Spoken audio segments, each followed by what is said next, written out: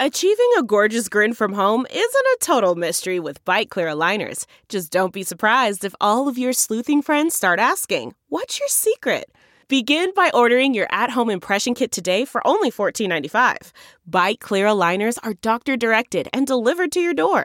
Treatment costs thousands less than braces. Plus, they offer flexible financing, accept eligible insurance, and you can pay with your HSA FSA. Get 80% off your impression kit when you use code WONDERY at Byte.com. That's BYTE.com. Start your confidence journey today with Byte. Delve into the shadows of the mind with Sleeping Dogs, a gripping murder mystery starring Academy Award winner Russell Crowe. Now available on digital. Crowe portrays an ex-homicide detective unraveling a brutal murder he can't recall. Uncovering secrets from his past, he learns a chilling truth. It's best to let sleeping dogs lie. Visit sleepingdogsmovie.com/Wondery to watch Sleeping Dogs, now on digital. That's sleepingdogsmovie.com/Wondery. What is up, Gypsy Gang? We are back for another episode of the podcast, and today my guest is none other than Paul Everest, the founder of Unit. Him and his brother founded Unit, and man, it was really just this force of Australian action sports and really global action sports. They're one of the companies that have the picture of starting in the parents' garage kind of deal. It was a massive company that, peak turnovers $20 million a year, and it actually in 5 years surpassed the sales of Fox in Australia. It's a really remarkable story. They had this crazy high and then this crazy low. The brothers ended up losing the company, and then didn't end up talking for a period of time. But since that time, Paul really hasn't done a lot of media or sort of told that story. So it's been something that I've been looking forward to sitting down and talking with him about for years, literally since I started the podcast. We talk about the Unit stuff probably at about an hour and a half into the podcast. Myself and Paul, we've got some very similar interests when it comes to the world of physics and metaphysics, and we're both very amateur, I guess, amateur philosophers and amateur physicist nerds, I guess you could say. And we've kind of had this back and forward for a long time, like sharing different articles and things like that. So for the first kind of hour and a half, we kind of really dive into some of that stuff, which is something that we've, I guess, both look forward to talking to each other about for a while. So if you're just here for the Unit stuff, go to, I think it's probably an hour and a half of the way into the podcast. But nonetheless, super interesting chat. It was so cool to get to talk to Paul about not only Unit, but some of, these other kind of topics that we're both super interested in. And it gets deep, like super deep. So stoked to share this one with you guys. And really the Unit side of this podcast is just remarkable. Like what those guys achieved, and I guess you could say the fall from grace, and then now Paul getting ready to restart his entrepreneurial career pretty much as we drop this podcast. So it's a really, really cool one. He's a super interesting guy with an extremely weird brain. And I feel like I gravitate to people with weird brains because I've probably got one of those myself. Just got to give a shout out to our sponsors for this episode. The guys at MX Store. You can head to mxstore.com.au for everything motorcycles. I'm literally about to drive there. As soon as I do this, I'm driving to MX Store. I've got to pick up an oil filter to do oil change for my 350. There will be some fresh Motorex blood going into the beast. MX Store, for me, it's just obviously around the corner from our studio, but they do same day shipping if you order before a certain time. So just check when you're doing the shipping if that option is available to you. A ton of really cool stuff is dropping right now. All the 2021 gear is dropping, and I've had my eye on the new Alpine Star stuff. Looks really, really good. So obviously the new Bell stuff as well. I've been running some 2021 Bell gear, so this is a pretty exciting time to log on to mxstore.com.au. We're also brought to you by the guys at Rival Ink Design Co. My 350 graphics had just got done for the big girl, and we're about to start working on the Screaming Eagle kit for this Rockhampton race coming up on the 2nd and 3rd of October. I absolutely love working with Statsy, and I just froth every time I get sent a design proofed, and I know that the fit and finish of the graphics is second to none. You can use the code Gypsy Gang to get 15% off at Rival Ink Design Co. Also got to give a shout out to the guys at Cricks Tweed. You can head to crickstweed.com.au. They are still giving away that KTM 450. It's a 2020, brand new. All you have to do is buy a new or used car from the guys at Cricks. Also brought to you by Boost Mobile. Special shout out to Boost. It's 20 years that Boost has been in business, and look, they've just been killing it this entire time. It's an incredible company, and I'd love to have Peter Adderton on at one point just to talk about really just taking on the world as an Aussie telco. So boostmobile.com.au, you've heard me talk about it before. They are the best prepaid service provider in Australia, and I cannot do a podcast without thanking the glove lord himself at fisthandwear.com.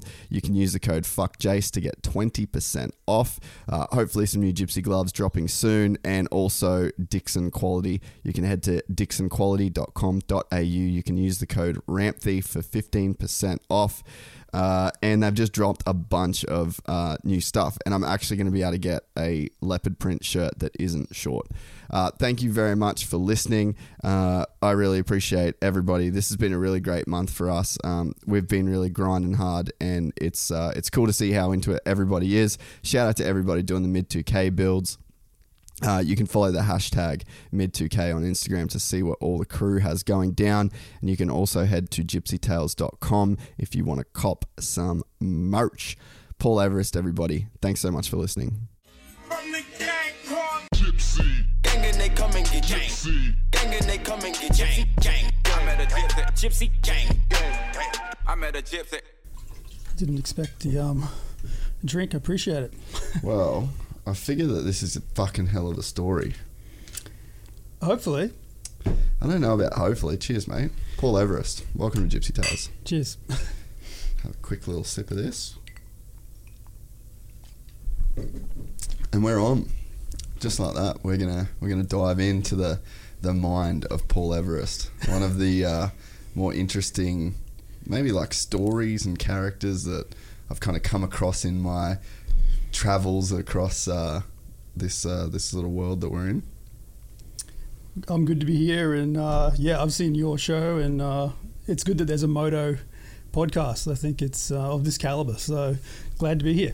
No, I appreciate it, dude. We've been talking about this for a long time, like pretty much since I started this podcast. I knew that at some point you were going to come on. We've spoken about it for a long time, and that I feel like they always happen at the right time.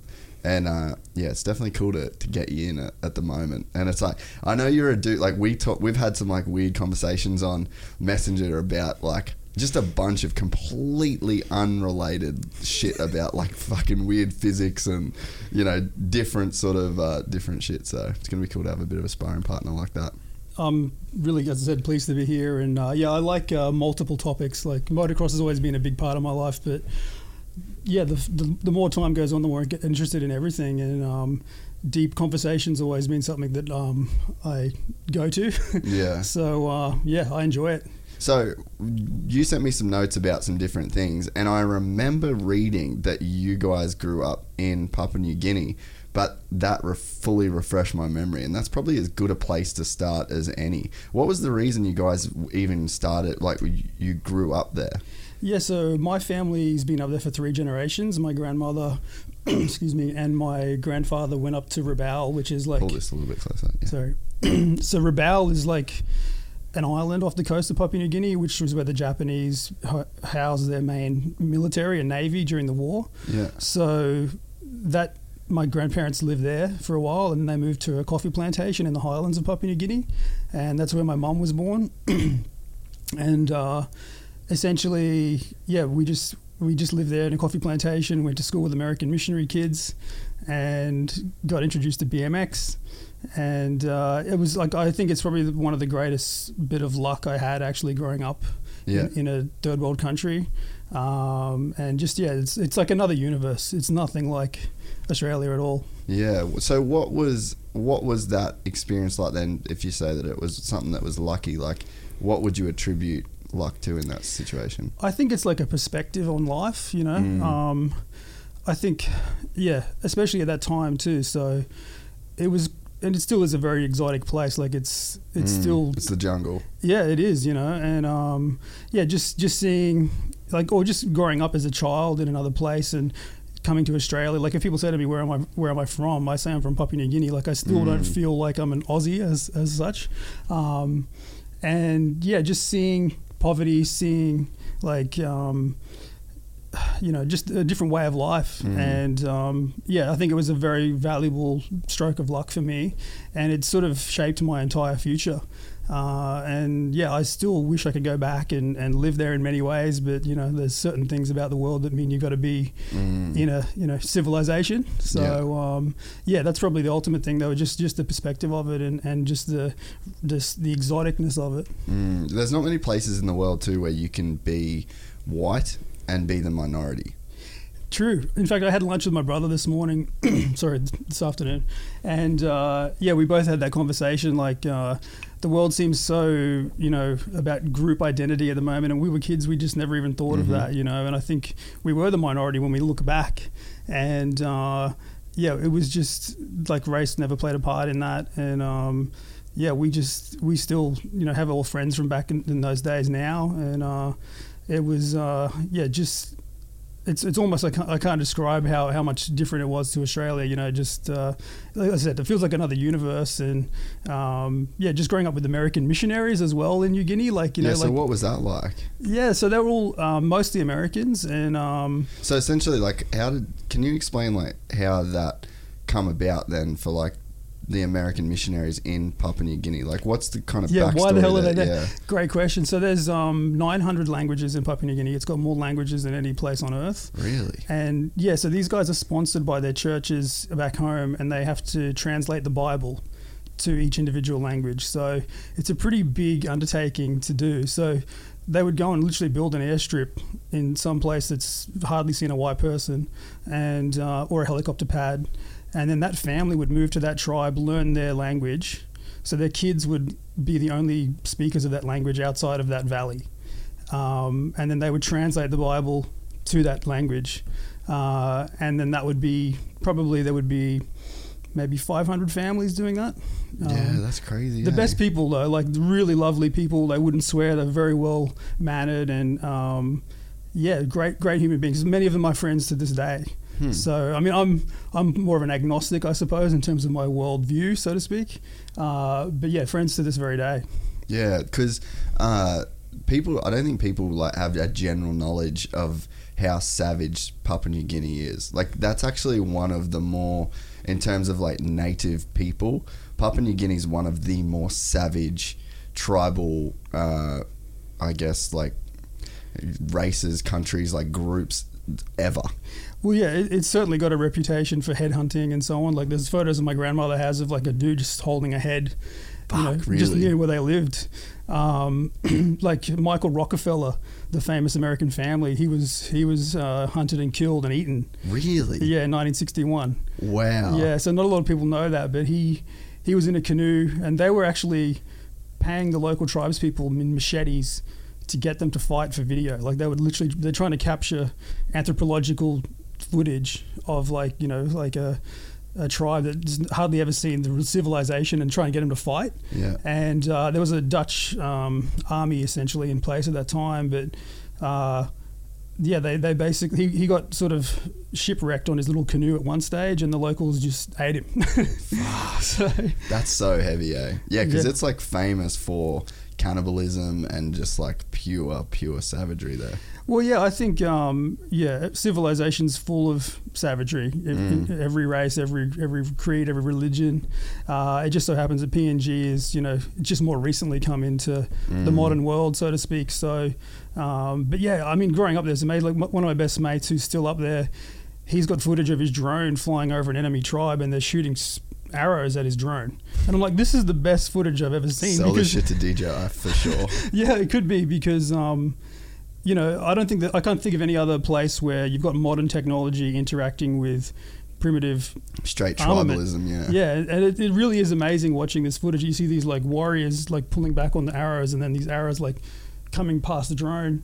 And he's just such an interesting dude. I grew up with him, and they have to take their takings from the plantation to Leh, which is like the main city up there, and they have to wear bulletproof vests, MP5s. Yeah, and like he actually ordered a tank, and the Port Moresby or the PNG like import place, like who the hell is this dude ordering a tank? And so in so doing, he got to meet all the kind of high brass of government, and they didn't let him get a tank. But yeah, he's just an absolute legend of a guy, and so many stories. So what's he do up there now to like live there forever and stay there? Because I imagine like, I'm not sure what the industry is, like what you would actually be doing there. So his family had the coffee plantation across from ours. Yep. Yeah, so he's just recently moved to another island in a different industry, and he's a Kiwi by nationality, but he'll never leave PNG. He's like, yeah, he just wouldn't. I mean, he is an amazing individual, like business and everything else, but I just can't imagine him being like in Sydney or in Auckland. World, yeah. So, but yeah, some of the stories he's got like are just incredible, and again, he just considers himself really lucky as well to have grown up there. And there's very few white plantations left. Like I think there was like 30 coffee plantations at one stage. They called it green gold. And I think there's only like one or two led by expats still to this day. So, yeah, times are changing. Crazy history. Were the Dutch the first ones to colonise PNG? Dutch, German, and you can tell by the churches. Yeah. Because every little place has a sharp building in the middle of it, where you come in, convince them of a different god, and then you take over, right? Yeah. So it's funny watching that sort of play out when those churches are all still there, but the local language, Pidgin English, is a mixture of Dutch, German, and English. Yeah. So depending on what part of the country you're talking about, it was a different skew. And that's all quite recent, We had, because we grew up in Cairns, and it's funny, like, we were the minority in, not in terms of the city itself, but in so many of the things that we did. Like, I played for Brothers Football Club, which was a black football club, essentially, and we had all these boys from TI, all these boys from PNG, and it was me and one other dude were the only white kids on this team for like 10 years.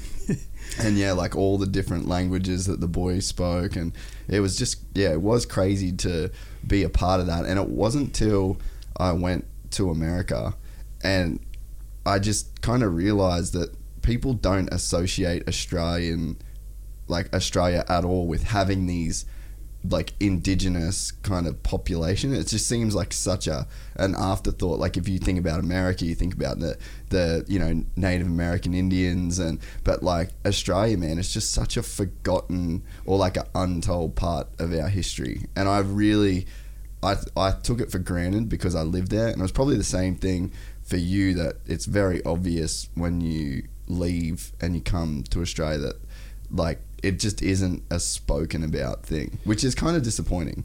Yeah, it is interesting spending a lot of time in the States, which I know you have, and like the perception of what Australia is. And like people are like, oh, there's kangaroos everywhere. Yeah. I mean, there actually is. Like I live here in Berlin now too. We had a koala at my front door the other day, which, like just, it is that sort of, cliche. But with PNG and the locals, and the indigenous communities, they are so talented with sport, and crazy, dude. Yeah, if they had more opportunity, they would run the game. And I think there's talk of Papua New Guinea entering the NRL. That'd be sick. Yeah, so the Kumuls they're called, so that won't be far away, and I think they'll actually they'll be a damn good team.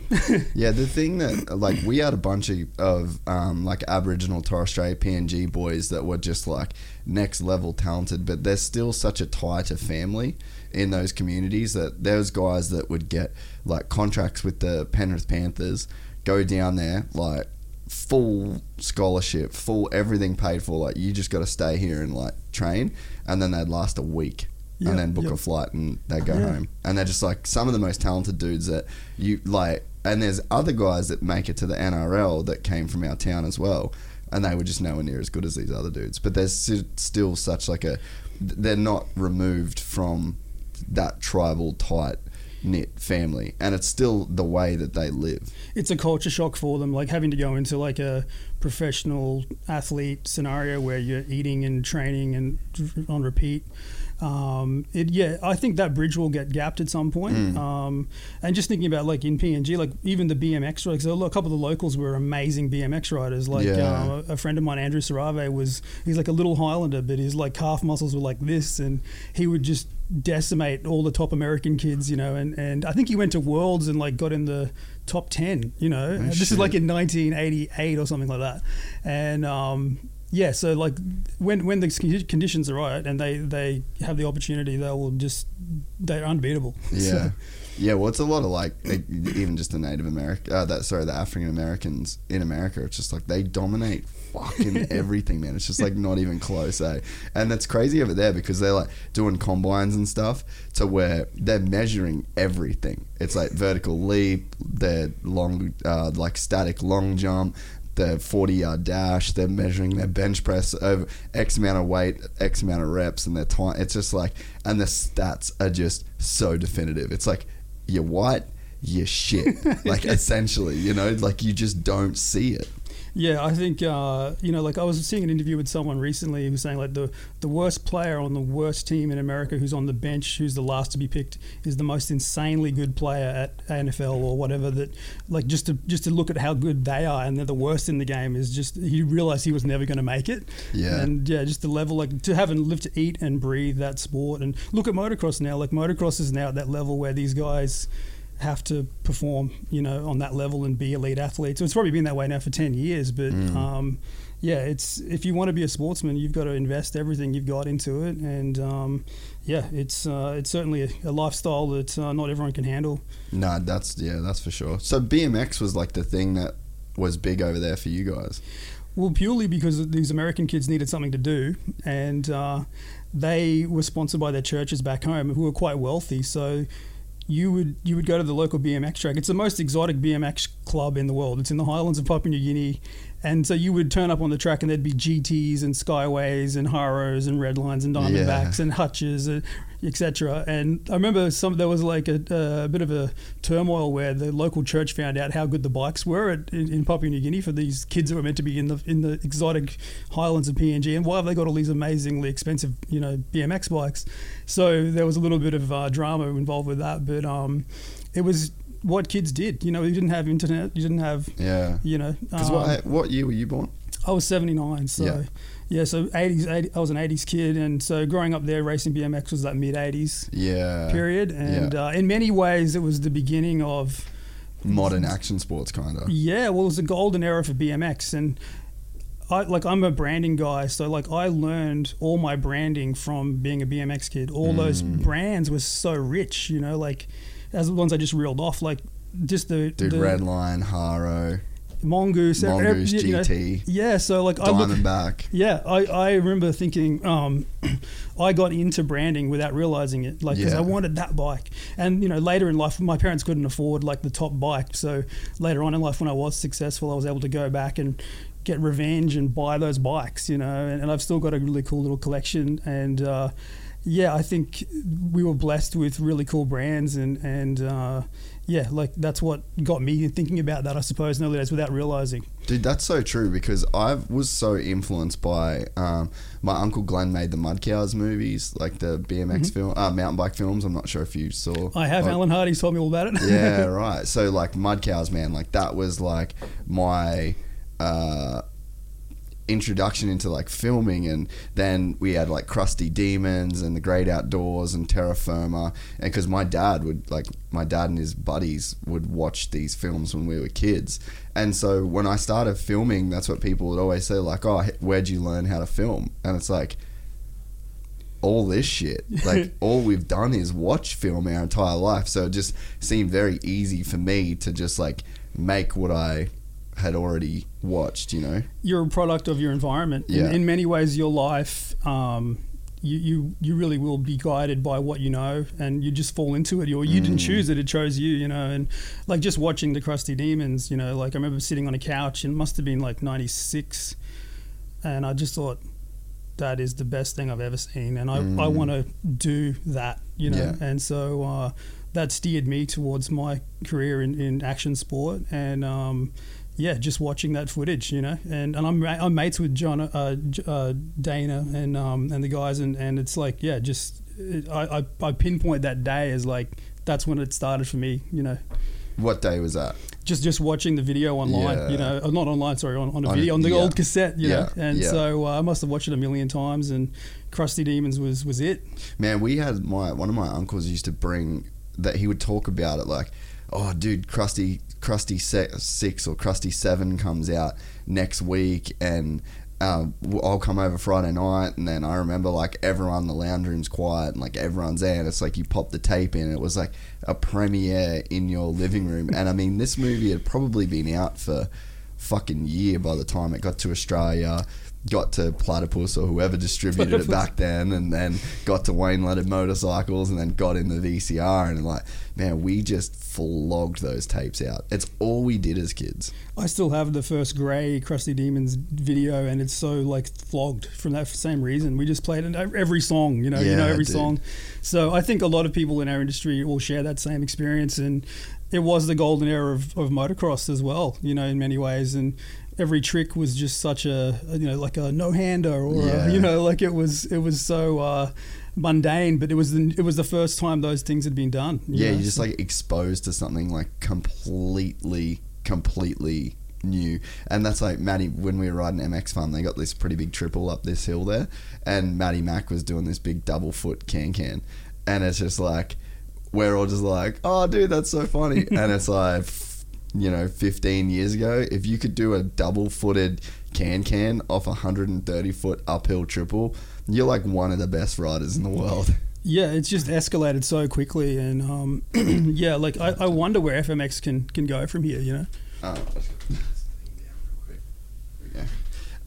When you look at, like you just mentioned Alan Hardy, and it's like, what he's done now in his career, and we'll probably get into the film side of Unit a bit later on, but like, man, you guys pretty much built Unit off these fucking insane video projects, and it's crazy when you think about Alan, and then you go all the way back to his influences, which was Mud Cows, and then he made his own adaptions films, and you know, and then to see the work that he's doing now with that Parkway Drive film, it's just like, yeah, you can literally draw a line from those days through to today. And it's so interesting seeing people in the industry who were around and where they're at, like yourself, and like, you know, it's amazing to see what places they've gone to and what's happening, and you know, you're in charge of your life and your destiny, and it's good to see people staying in moto. And you know, a lot of people have like moved away from moto because the industry is not as massive as it was, but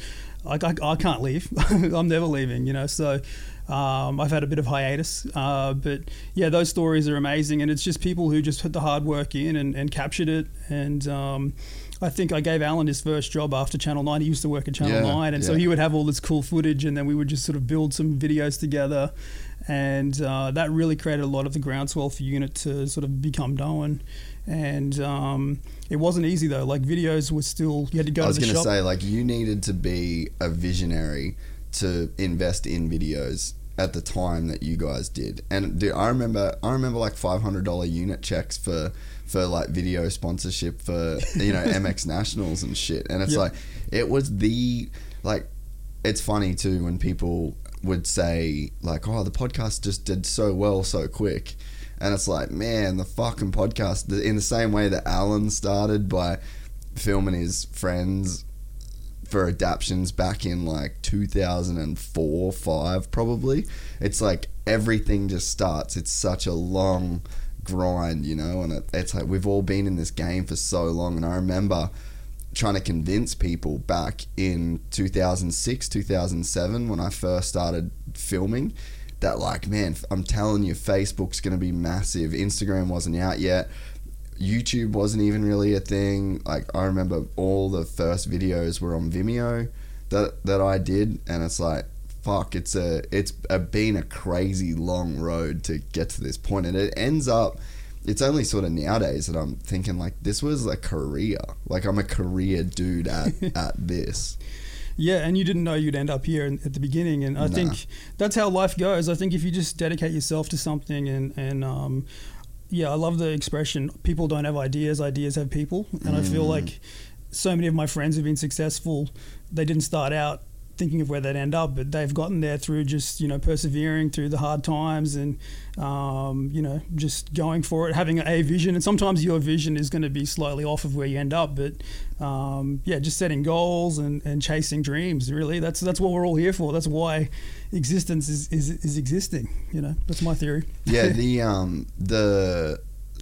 the thing too that you see with somebody that's successful, such a common theme, is that it's not a goal orientated thing. I think there is people that are successful in that, and I feel like real estate agents and stock market dudes, like, feel like there's a special category that's reserved for guys that are super motivated by money and, you know, like an end result, a goal, a house, a certain type of house, a certain type of car, that kind of shit. But I feel like the people that for the vast majority of people that are quote unquote successful, it was just this process that they just constantly invested in this process. And I think that for myself, I can attribute that, like, I just never got a job. Yeah. I just was like, I'll be poor until I figure it out. And it is what it is, because it's worth more to me to have the X, Y, and Z in terms of like my own freedom, and I'd rather be responsible for my own fuck ups and do things like my own way. But there was never a goal of like, I want to own this or I want to have that, or and again, it's like the goalposts shift if you do set them, and if you live by something that, you know, a goal's just a mirage in the desert, really. And it's sort of, you know, no one's really ever told to really follow a mirage. Well, yeah, and I think you just end up doing what you love, right? Like, if you're smart enough to stay in what you love, and sometimes the path can lead you away from that, but if you do what you really enjoy, and like as a kid, I just loved art and I loved motocross, BMX, and so like creating a brand was the fusion of those things. So it just felt normal to do that, you know? And I feel like in life, you've just got to figure out what you enjoy and see if you can build your world around that. And it may not have, like, you know, it might not be a high monetary income place to start, or like, you know, it might be something else. But if you don't do what you love, you're not going to enjoy life. So yeah, I think that's where you want to start, is like figuring out what you enjoy. And everyone's good at something. Yeah. No one's bad at everything, you know, so. And the other thing too is like, you can get good at shit. Like, where you start a thing is fucking nowhere near where you finish a thing if you do it for 1 year, 2 years, 3 years, 4 years, 5 years, you know, 10. If you're in something for 10 years, it's like you can get to a point where you're so good at something that you don't even know you're that good at it, because you've just done it for so fucking long. Like, I think about that in my own skill set when I look at like filming and editing. I can pick up any camera in the world. I can use all the editing software, you know, and it's like when I'm with a person that's new to it, that's when you really realize how far you've come. Yeah. Because at one point you were new to it. And I don't think people, I think that Sam Moore posted a quote the other day where he said that people underestimate what they can do in 5 years and overestimate what they can do in one. Mm-hmm. True. I like it. And I feel like if you are the person that can always invest in something for 5 years before you even take stock on your position in that thing, then you're probably going to do really fucking well. But if you're analyzing every 3 months where you're at, whether it's, you know, you start a podcast or you start a brand or whatever, at that, you know, not many people are good at shit straight away. And just immerse yourself with people who are good at that stuff, and it rubs off on you, right? So like, I love going to the skate park, and you can pull this close. It can move. Yeah. In doing unit for many years, hanging out with all the top athletes, you'd go to like the skate park or the bowl, and some kids turned up to try and do a tail whip. And one of our top athletes who's on 100 grand is bothering to have 10 minutes with that kid to say, no, you put your foot here and you wait, and then you put your foot back on the pedal, not on the frame. And he went out of his way to show that kid that thing because he was that kid. And I love seeing that, you know, and I feel like skate parks don't get the sort of, I think maybe more so now, but, you know, like those are places where kids are learning, and it's the same across whatever it is you do, you know, I got good at graphic design because I sat next to a guy called Al Mitchell at Freerider magazine. He was designing Longboarder and Surfing Life, and I thought he was the greatest graphic designer I'd ever seen. And so I would just like learn off him, you know, and I still credit him for what I've achieved with design and so on. Is just I just sat next to him, and I was on a really low pay grade at this magazine place, but I saw it as they were paying me to learn, you know. And I think a lot of kids, maybe, that's not always obvious to some kids, but just getting in the right place to learn from someone who's good at it will take you far. Yeah, I think there's a bunch of like factors going on with that kind of shit these days, because I just look at Instagram as such a fucked up place for seeing where people are at right now, and it's really hard. I think about like my Uncle Glenn. He was a sign writer, and he was like a brush sign writer kind of guy, you know, and one of the last of that trade to do it with brush and oils, and he was doing buses by hand and all that sort of shit. And like I used to go do work experience with him when I was a kid, all my school holidays where we didn't go up the Cape. I went and hung out there, and you just see that one guy, and it was real easy to have. You could kind of have this roadmap to where you were like, oh man, if I do this for this long, like I can be like him. But now you look on Instagram and all you see is every motherfucker just crushing it. And then you're like, oh, it's not like there's this one outlier that if I get really good, I can sort of be like my mentor. It's just, there's just this like sea of success that makes shit look so fucking impossible for people. Yeah, you're just swamped by it. And I think, it's easy to give up. And I think it's tougher to be a young kid now in some ways because of that. Like you're paying a higher psychological price for where you're at. And I think Instagram, especially for young girls as well, like suicide rates amongst young girls since Instagram came about just have shot up. All of that sort of stuff is like, it's changing how we live, and our culture is being affected by it dramatically.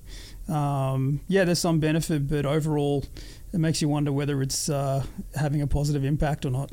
Yeah, I feel like it's just what you make it in terms of like, I don't look at it as a negative experience. I've had a bit of a new concept with it to where like I've really pretty much stopped scrolling. Like it's very, very rare that I will now scroll, but I've kind of had this weird theory of just like input. Like I want to control input as much as possible, because I mean, we can get as fucking weird into like the rabbit hole of like consciousness and shit as you want, but I've been doing a lot of reading about just free will and whether free will exists at all. And essentially it doesn't. Like because you don't get to, I mean, there's some people can fucking read into it if they really want without me getting too deep, but it's like if I say the word 3, you didn't have a choice in that input into your consciousness. And if I'm speaking to you in English and you know English, you don't have a choice in understanding what I said to you. So, and there's a simple sort of test that you can do to where it's like what's a movie? Name a movie. Predator. Why didn't you say the Titanic? Because I'm a man and Titanic's too girly. Have you seen the Titanic? I have seen it. So did you choose between Predator and Titanic, or did you just say Predator? Yeah, I think it's just sitting there. Like there's certain things that you just know and love, and when that like it's like your brain's like a computer. If it brings up a folder, there's a particular like highest level in that folder that says movies. I love Predator. Yeah. And I know the argument you're talking about with free will, and it's a fascinating one. Like you hear all the top intellectuals arguing whether it's real or not. It's fascinating. Yeah, I think that on that level, in terms of like you really don't get to choose your thoughts. What the free will that you have is how you react to the thoughts that appear. because you don't have a choice in what does actually appear. So then when I started thinking about that, I'm like, well, fuck, like I feel like to be in quote unquote control, you would have to limit the amount of inputs that you don't have a choice in. So it's like if you are being way more selective about the inputs that are hitting you, then you can theoretically, in my mind, have more time to decide what you want to do with those inputs, as opposed to just being bombarded. Like you can swipe up on, and I guess this is sort of where I'm going with the Instagram thing, is like you got your phone and then you scroll and that like all the content is here. Like it's already under there. You don't know what the fuck it is. You don't have any control. You might be not doing well with money, but an ad hits you just at the right time, the right thing. You're not even going to think that you don't have the money or that you've got a bill coming up. You go in, you buy the shoes or you buy whatever it is. And then I'm like, fuck, you're living without choice. Like you're not choosing the inputs that are coming into your brain. And then if you don't have a certain distance between, or like a level of awareness at that level, then it's like you're on fucking autopilot. So the Instagram thing to me is just like, I want to eliminate that complete random multiple choice of what I am going to see, which will then create a thought. And then it's like, I feel like the more that you can do that, the easier your life will be to have, you know, some form of control if in fact it does exist.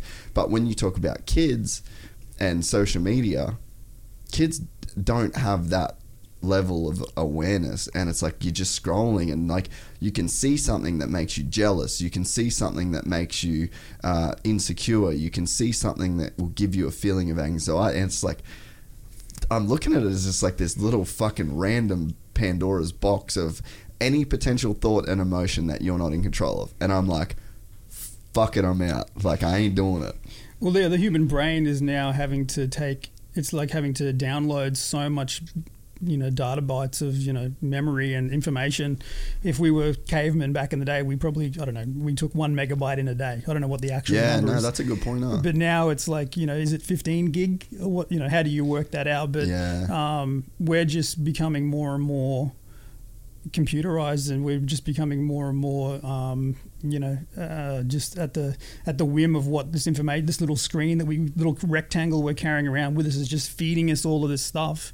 And yeah, I've noticed in my life, like just having to I'll put it away. And it's like the world is just changing rapidly, and we're just becoming digital beings. We're moving from the analog. We're like an old vinyl player that's being converted to MP3, and that's happening as we speak. And it's just like where it goes from here, who knows? It's super fucking weird, man. Like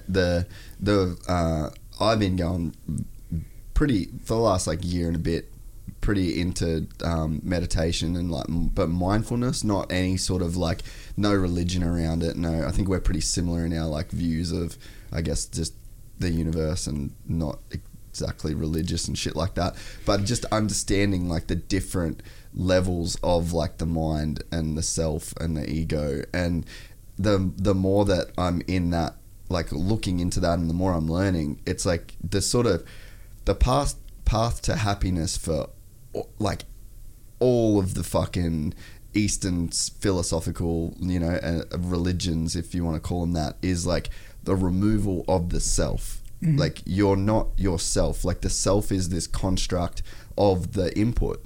So the self is this like, what is it like to be me? And then you create that self based on all of the data that you've been given in your life. But there's like a receiver of those inputs. And I don't think that people understand that there's like a disconnect. And then when you start thinking about it on that level, and then trying to kind of distance yourself from yourself, then to go and add a digital copy of that self, which is, if you want to listen to that kind of philosophy, it's like you're making a copy of a copy. And it's like, what the like, we're getting fucking weird then if it's like, if we should be kind of getting away from the self in terms of like what we think about our, you know, presence in the world, but then, you know, we want to go deeper again by making a digital copy. I'm like, ooh, fuck. This is starting to like get freaky for me now, you know? Yeah, I think ultimately we're not designed to be able to figure out what's going on, you know, like it's meant to be this way. The actual answer was probably beyond reach. Yeah. And that's how this game or simulation or whatever you want to call it is designed. We're not allowed to know, you know. I remember like my first thought, like we think about this shit a lot, both of us. Like a lot of our conversations that we have had have been about this kind of shit. And I remember being super fucking young, man.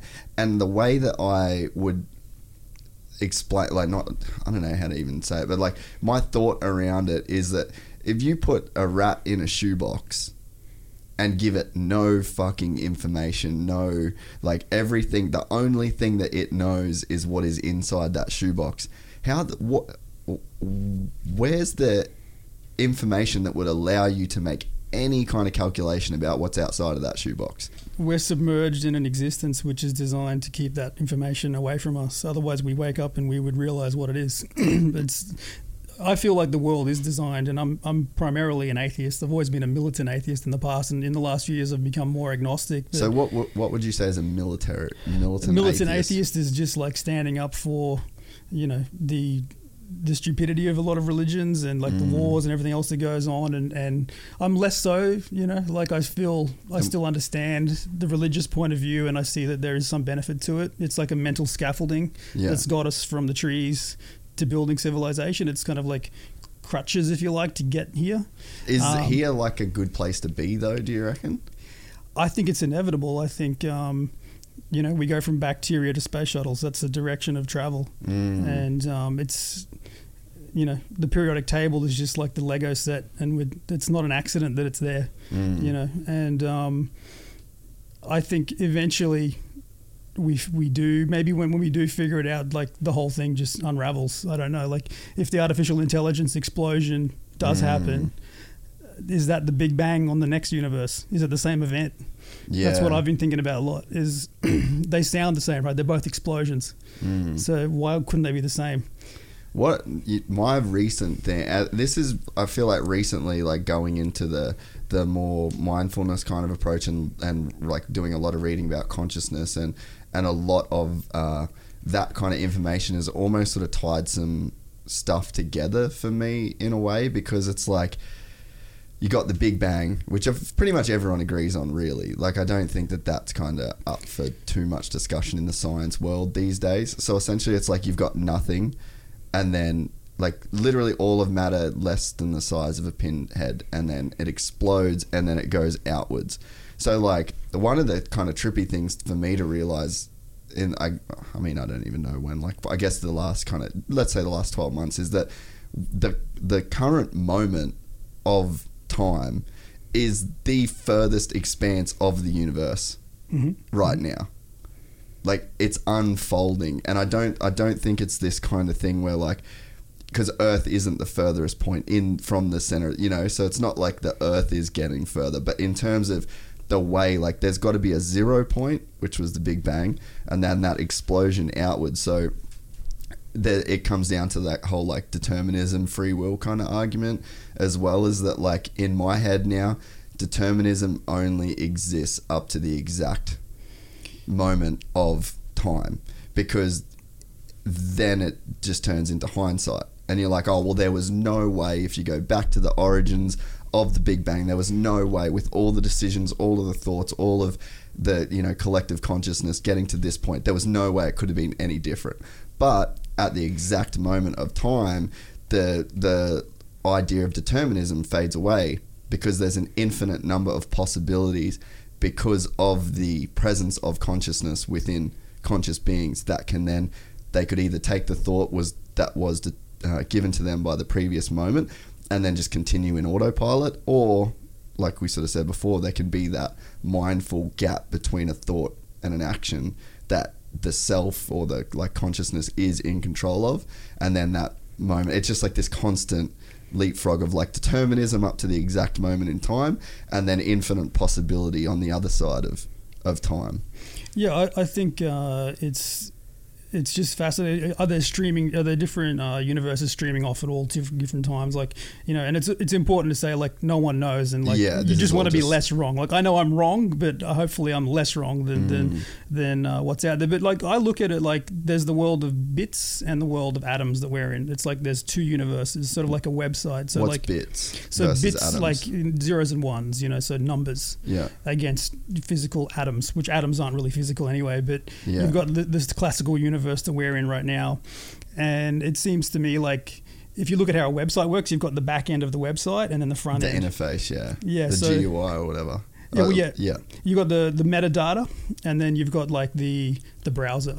And the browser experience, and these numbers dictate what that is. And perhaps the world of bits is where we're moving towards, right? So like when you upload, and I thought about this when I was actually uploading all my photos to the cloud, and my new girlfriend was actually like folding socks, and I was like, that's what's happening with the universe. Like, we're turning it inside out by taking all of our data and bits, we're uploading it to the cloud, so our universe is it's turning inside out. And that's what got me thinking about it anyway. But eventually that's where it's all going to go. So my brother today said to me, all of his go-kart racing mates are all selling their go-karts and doing iRacing and doing simulation because they're getting emotional responses out of this internet-based reality. So that's where this is all heading. Like, everything is going cyber. It's all going into the world of bits, away from the classical world of atoms that we're in now. Peter Thiel talks about this a lot, and I think there's two universes, and we're in one, experiencing this one now. And quantum gravity, no one really knows what it is, but I think it is information moving between the firewall of those two universes. And arguably the next 30 years is when we just completely give in to that other side. Just my 2 cents on it. Well, the thing that for me is weird, and like I thought AI, like I kind of always got to the AI thing at the end of it as well, because you've got the universe exploding and starting, and then that creates matter, but there's no biological life. So then you've got matter, then organizes to create solid forms. There's forces at play that aid in these things happening, like gravity and all of these different kind of friction and things that create all of these reactions, and then all of those reactions have then given birth to biological life. And then there are biological life that's all the way from a single living cell to a conscious human. And then on that spectrum of biological life, you've got stuff that's not sentient at all, in terms of they're not aware of their own experience, but they are aware and then able to react to their environment. And then you've got like a tiger it's a sentient being. I'm sure a tiger is aware of its experience, but then that's it. There's no deeper thought. There's no what is it like to be a tiger. So it doesn't have that classical form of consciousness that we then credit ourselves. And then there is this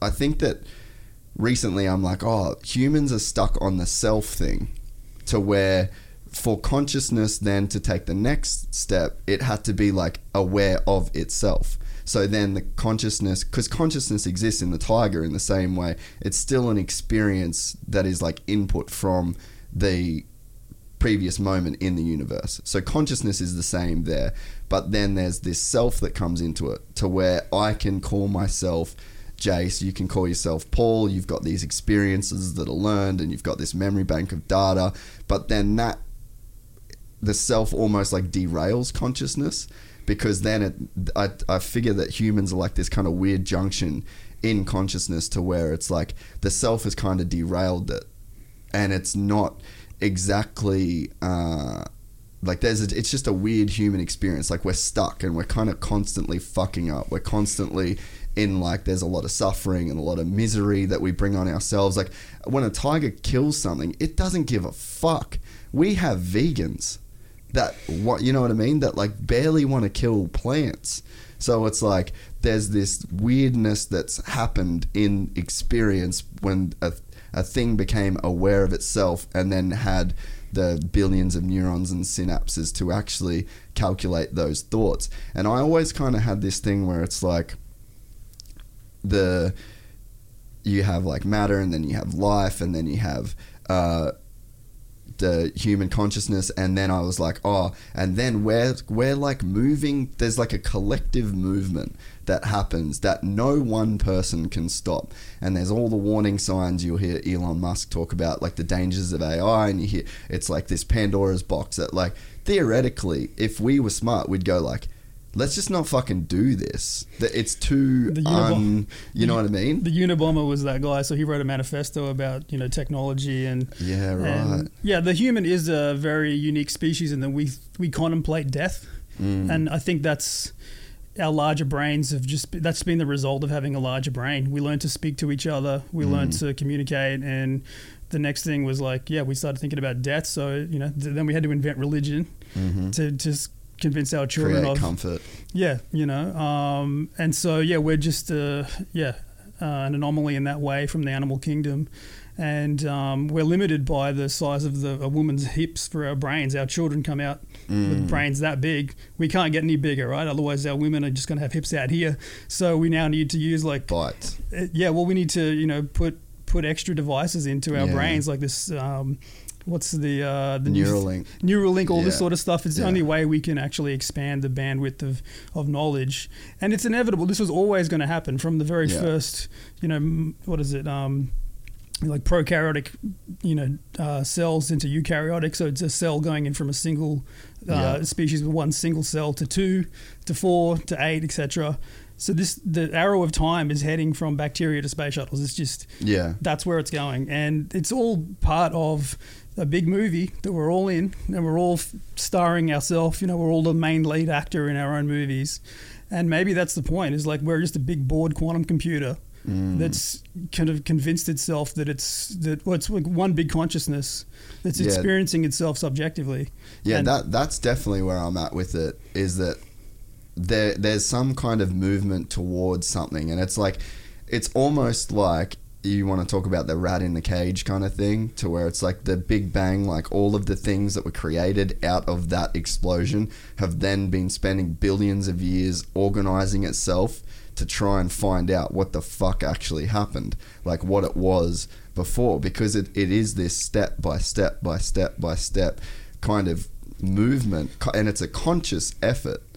You know, it's an effort of all of consciousness to come together to almost like realize itself. And I wonder then if, you know, because theoretically, if you could have a computer that could do all of the calculations are there, like you could literally go moment to moment backwards and reverse engineer that kind of explosion. That's my theory, is that we're like ants building this massive super consciousness called the internet. We don't even realize we're doing it, but we're just building this huge brain that we currently call the internet, that was invented by the US military in 1975, and it's just expanded. And the internet's getting bigger and bigger and bigger, and countries and borders are less and less important. Real go-karts are less important than artificial go-karts on a screen. But if you're an artificial intelligence that is hyper smart, like knows everything, that's an inert position. There is nothing fun about knowing everything and being one consciousness. So if you were to create your own reality, it probably would look like this, right? Like if you were a supercomputer that was like, I'm bored, I want to go and make a fake world where I can separate myself into 7 billion different consciousnesses and create stuff. It probably would look like this. Like, you know, how does those first cells, like the flagellum that sort of propels the first single-celled organism, it has like 36 parts that move like a motor. It's an outboard engine. How the fuck did that outboard engine get invented? Scientists still can't point out, you know, where that first outboard engine came from that propelled the first cell. It's 36 pieces. You can't reduce the pieces in that motor to anything less. So how did it evolve? Right? Like how did the first outboard motor on a cell, that's just basically like a little string that spins. They still don't know how that. Did you have half a motor? Yeah. You know, like, and I'm an atheist, or I'm agnostic, but I still look at it and go, yeah, like that's an answer that I'd love to have I'd love to see someone answer that. And I just think, we're just, when someone invents like, I just invented uranium or I just discovered uranium. No, you didn't. That's been programmed into the game. Yeah. It's the yellow brick road. You just happen to You're be the guy. dude that found it. Yeah, and we're just building a big Lego set. And eventually we just build it so well that it needs to be disassembled. And then the next universe comes in. And we all got to experience this thing called life instead of being a bored computer in white space. There's so many like fucked up ways that you can go into it as well too. Like, and again, it's kind of that you kind of you're trying to derive everything from this crazy lack of information to where, like, I remember last year, dude, I was looking into the whole fucking dimensions thing, and like when you look at, there's YouTube videos that it sounds fucking rudimentary, but people don't understand what a 3-dimensional universe is. And then you've got like a 1-dimensional universe, you've got a 2-dimensional universe, and then you've got a 3-dimensional universe, which is what we live in, but we can only see in 2 dimensions. And a thing that is in a 2-dimensional world can only see in 1 dimension. And then once you go into 4 dimensions, all shit breaks loose. Like, nothing can be even remotely similar. If you exist in a 4-dimensional plane, there is no corner that you can't see around. There's no, like, you are everything. It's fucking crazy. And these are like mathematical things that exist within whatever the fuck we're in. Like this box that we're in, we can figure out these different kind of phenomena, but we're stuck. We're completely stuck. I think the world is virtual. I think science is just catching up to the fact that, like, Donald Huffman, he's a top, mathematician, physicist. His theories are incredible. And like someone the likes of Sam Harris is interviewing him. So like, and Sam Harris is a very logical thinker. Do you listen to much of his stuff? Tons. Yeah. Everything. Have you got his Waking Up app? That's what I use actually. Yeah. So I'm a big fan of Christopher Hitchens, Sam Harris, and like all those guys. I find it fascinating. It keeps my mind entertained, and I just love those debates that I see. I love Peter Thiel. I reckon he's not as well known, but he's very smart. He's more of a money guy, right? No, he started PayPal with Elon Musk, and he's just a really smart dude. Like, I wouldn't say he's motivated by money, but he's just... I thought he was just like more of a business kind of guy. I mean, he's like an Elon Musk in that he's just, I think just very, very smart about, investing in things, and like, what's an idea? How do you take an idea to the world and make a positive impact on the world? More so than like, can I buy a Ferrari tomorrow sort of a guy. Yeah. So I love listening to all that stuff, and ultimately though, I just don't think that we're in a system that's going to allow us to know it all. I'm not a physicist. I'm just an armchair scientist who just ponders about this stuff. And like, I've been through a lot of pain and anguish in my life, and I find listening to all those videos and those conversations really kind of, for some reason, it makes me feel better about the world, trying to crawl closer to the truth. And like the CERN thing where they're smashing protons together. Like, as a kid I wouldn't give a shit about that, but now that I'm older, I'm like, what the hell are they actually doing? I have no idea. I couldn't explain it, but I find it fascinating, and I love trying to figure out like what they're trying to do and learn, So like all of that, and a lot of this is going to happen in our lifetime. Our kids probably won't be driving cars. Like so much is about to happen, and I think we've got a really good front row seat to where the future's headed, and it's just fascinating just watching the world right now. It's a really, like, change is coming in hard, very hard, like this COVID thing. And dude, the world changed fucking quick, man. Quick. February, world was normal. Yeah, I was in Bali in February, not giving a fuck, and now the world is different. I mean, like, no one knows where this is going to go or how it's going to be in the future, and whether we're going to be able to get on an airplane again. I got no answers for it or explanations for it. We just got to go with it, and it's been beneficial for a lot of different industries. It's been funny watching people that are getting on their mountain bikes. Like, mountain biking is just going like that, insane. And so people are like doing stuff. There's people working from home that never did it. A lot of bosses who are going, I think I will let you work from home. I don't need to supervise you every single day. Yeah. And so I think there's a lot of positive change coming from it. And the flu's always been that thing where like, why do we all have to get this thing for 4 weeks every single year that just knocks us out? Like, it was always something that bugged me because I used to get it as well, like all the time. Like, and I didn't have a flu this year, so like that's cool. And maybe we'll be more aware. Dude, you know what's fucking crazy? I haven't had the fucking flu either at all. Like, I haven't been sick this year, and this is like the year of the world getting sick. Haven't even thought of that yet. Well, when you travel to Asia, like they've been wearing masks for decades, so they're much more aware of, close proximity and etc. But where this goes, no one knows. And I think what will happen is this is the new normal in a lot of ways. This is not going away anytime soon. It's just going to be slightly subdued. And people getting out and, going for a bike ride or a kayak or whatever it is, it's probably, we just need to focus on that and like enjoy living again. It's weird though, like I'm not a guy that believes in the what do they call it, those weird people? The globalist regime. Like, I don't know if I believe in any of that shit. Like, it's so easy to say like, oh yeah, we've got 2, it must have been 1 + 1. It's very easy to do that when you kind of look back at something and it's like COVID, oh, everyone's having to do this is the control that they want, right? But I kind of just come back to that whole argument of like, whatever it is at the present moment kind of does come down to determinism. And there is this force that is unbeknownst to all of us that pushes everything in a certain direction. We are the sum of every experience that's ever happened. So it's like, to me, when people want to do like, oh, Donald Trump and the global elite, it's like, who the fuck has this kind of pull over like all of human consciousness? And this year, man, I feel like I really started seeing it more than ever. In the first thing that really fucking wigged me out, dude, was the bushfire thing, because I went, oh, we live in meme culture. Our culture is a meme now.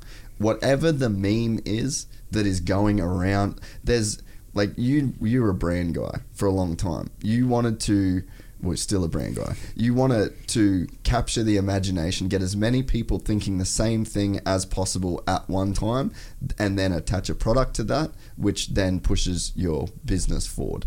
So, like, could you ever have imagined that in one day a fucking dance on TikTok could be done by almost every Western kid in the world in one day? Yeah, I think it shows where the world's just getting so much smaller, and it is fascinating, and what's coming next, and I just didn't foresee any of this, and it's like wars won't be fought kinetically anymore; they'll be fought virtually. Like, you just take out someone's internet connection, and that, like, how many people would live for 3 weeks without the internet? Yeah, it'd be a struggle. That's the way world wars are going to be fought now. The fact we've got aircraft carriers and tanks, it's irrelevant. Those days are done. Yeah. The whole thing with simulation theory is such a mind fuck too, because once you really dive into the numbers of it, and if you sort of just follow from, okay, we've got a PlayStation 4, graphics are pretty fucking cool. There's some shit on there where, what really was a trip to I've got a sim and I got iRacing, so like, it's fucking dope. But there was once they started doing the iRacing shit, or the F1 2020 for the virtual GPs, I'd see the onboard come up on Instagram, and it's like the exact same view that you get with the onboards on a real car. Man, I couldn't tell the difference. I'd literally have to look at hashtags at the resolution on my phone. I'd have to look at hashtags to see if it had esport. And I was like, is this an old clip? Is this real? Is it not real? So when you follow those lines of 2020, already fucking close. Let's say 2050, there's going to be, would you think that if you follow the timeline from the, Sega Genesis or Nintendo 64 or Atari to 2020, and then you look at that curve, right?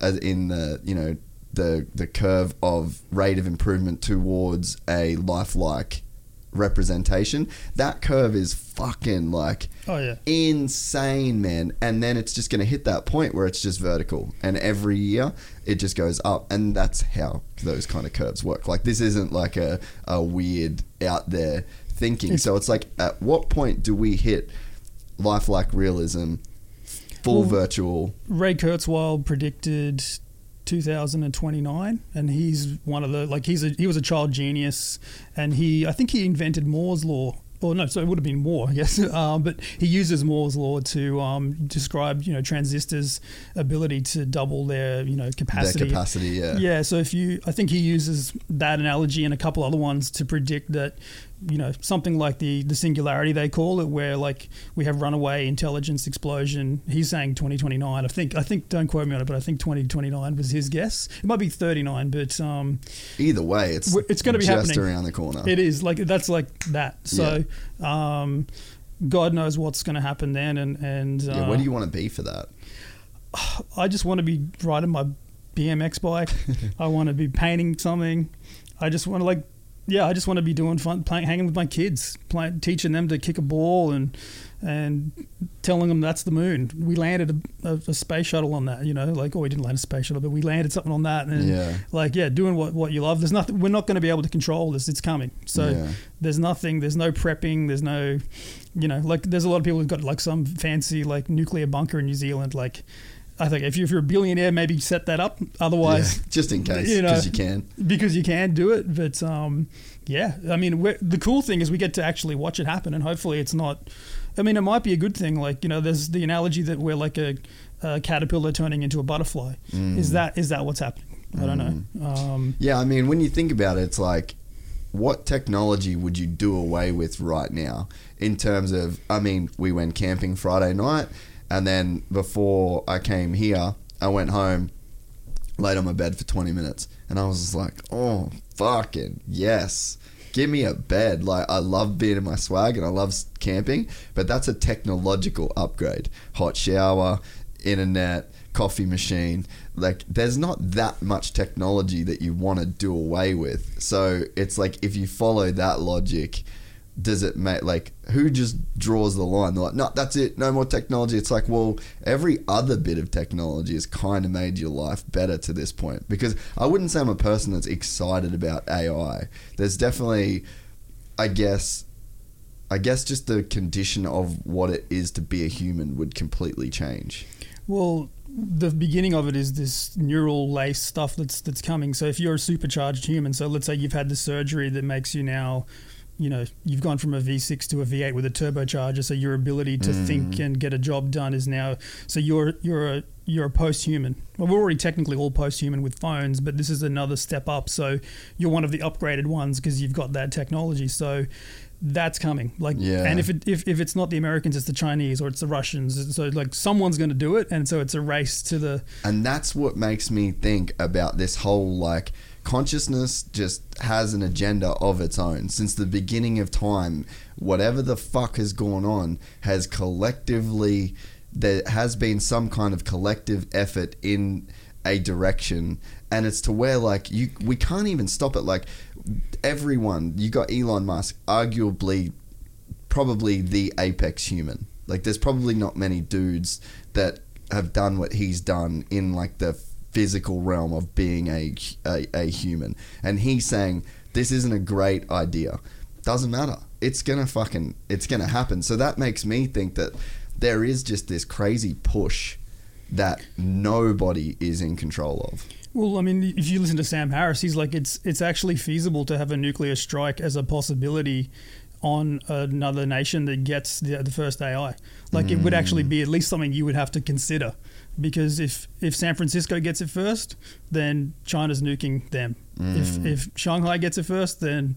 You wonder though, like, if, let's say San Fran, like, is the point where Skynet goes live, do you think that AI, like, how long would it take that AI to then shut down whatever the fuck China wanted to do? My theory is a smart AI would not reveal itself, and it would put like a little pawn down to say, oh, here I am, but it's already, it may already be around now. I would actually, and I've never heard this mentioned on any podcast, but who's to say the AI is not already here, right? Like, and maybe it's already got our universities and our entertainment system, like, because that's what you go to, right? Like, if you look at like this sort of snowflake progressivism, like, are they preparing us for robots? Is that why this, like, group identity politics is coming in, because the robotic population are now coming in, and so you have to secure universities first, then you get Hollywood, so you're just laying the groundwork for some sort of cyber consciousness that's like supersedes the current human, like I'm guessing I'm just putting it. Maybe it's a good movie. Yeah. No, you're right though, because like it's very rare that you would get like any kind of war, like let's say we're fighting like an analog war. There's not really an analog war where you're going to go in without an intelligence, without operatives that have been in the location, or you send small, in terms of just like an attack based on the art of war. You're never just going like, I'm here, what's up, we're doing it. It's always a slow infiltration, stay undetected. If you were a smart AI, you would just be sitting in the background, and you'd build a little fake one, and you'd convince the humans that, we just discovered over here, but all the time that was at the back, taking over the culture war. If you win the culture war, you win the broader war. Well, that's what's crazy with the whole meme culture, man. Like, I've never fucking... The bushfires were terrible. And I mean, I've said it on here a bunch of fucking times, but it was like... It was literally... It took over Western collective consciousness for a couple months, right? In a way that I don't think I've ever seen anything like that happen. Like, I was getting calls from people all over America that were like super concerned, watching the news, Australia's fucking this, Australia's that, the money that was raised. And then like when you get to the ground level, just like people that were just so vehement and like so fucking like emotional and charged about this issue that it's like, it's fires, you know what I mean? It's just like it's a very natural thing. Australia has been on fire before. Obviously it was like bad, but there was just like, to me, it was just this new level of like public, it just took over the group think. And then you go into COVID, that just fucking was insane. And then when you look at the numbers, it's like, I don't want to get into the efficacy of lockdown and blah, whatever, but in terms of like the numbers versus other shit that's going on, and was UNIT around during the SARS thing?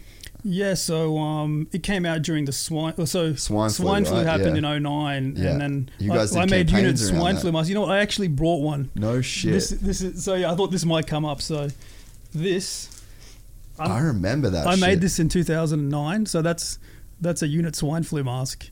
So because you did like a full ad campaign in Tokyo, wasn't it? Like on a billboard. No, so I remember my firstborn son was born, and I was watching the news. I had him in my arms, and I was watching. His name's Bo, and I was watching the news, and it was like, swine flu is going to kill us all, and I'm like, and I love looking at how the media use propaganda. As a branding guy, like I can see, I can read between the lines of how they're trying to get views, essentially. So swine flu, and I'm like, how can I turn this into something? So I'm like, what if we launched a face mask that was going to protect us from swine flu? I'll do it as a stunt, like it's a piss take, but it'll be interesting. And I knew there was a butcher next door to our building in Helensvale, so I actually rung the butcher and I said, when do you get dead pigs in? And he's like, tomorrow. And so I said, can we bring a model in a bikini tomorrow to your butcher to take some photos? Of course, it took him about a few seconds to go, yes. Yeah, bro. And so Amanda, who I'm still good friends with to this day, she was available. She just won Hawaiian Tropic. I hand spray painted these and put them on her. And we took some photos in front of some dead pig carcasses. And it was, UNIT clothing releases swine flu masks. So it had sex and fear. Yeah. The media love both of those things, right? So if you can do both, then you're onto a real winner. And the following morning, my PR guy was like, he rang me at 4 a.m. And I'm like, what the hell is he ringing me? And I'm like, half asleep, like, hey, dude, like, check your email. Check my email. That story had run everywhere in the world, like millions and millions of hits. And it was in Times Square in New York. So, like, they have a big billboard. So it got up on there. And PacSun, who's the largest distributor of, like, the biggest retailer in the world for clothing, rung us. the next day because they'd seen it, and they were in our business plan to be in like 2015. So we were 6 years early. Wow! Just from a silly stunt that cost, like I think that cost about $1. Yeah. I had a spray paint can. We started selling. I thought no one's gonna buy them, but I started selling them. We sold 100 of them, and then my dad's like, "You better not sell them because if that paint's not like legit, you don't want someone getting in some sort of lung issue." Yeah. So we pulled selling them, and but it just put us on the map instantly. And you can see the photos if you go online. But yeah, like that was really just a fluke thing that just I thought could be possible and could work, and it just went crazy. And how's this for a story? So you mentioned the bushfires. So my younger brother, who's 25, Mark, he wanted to do face masks for the bushfires, which he did, and then COVID happened. And so he's selling like thousands of face masks a day or like a month. He's crushing it, just selling face masks because of, he must have subconsciously remembered me doing this. And he gets up at 12 o'clock midday and just looks at his Shopify, and it's just, from selling this shit. It's crazy, eh? But yeah, I look at that and I just think that there's definitely a new thing going on to where like the complete collective consciousness can get around something.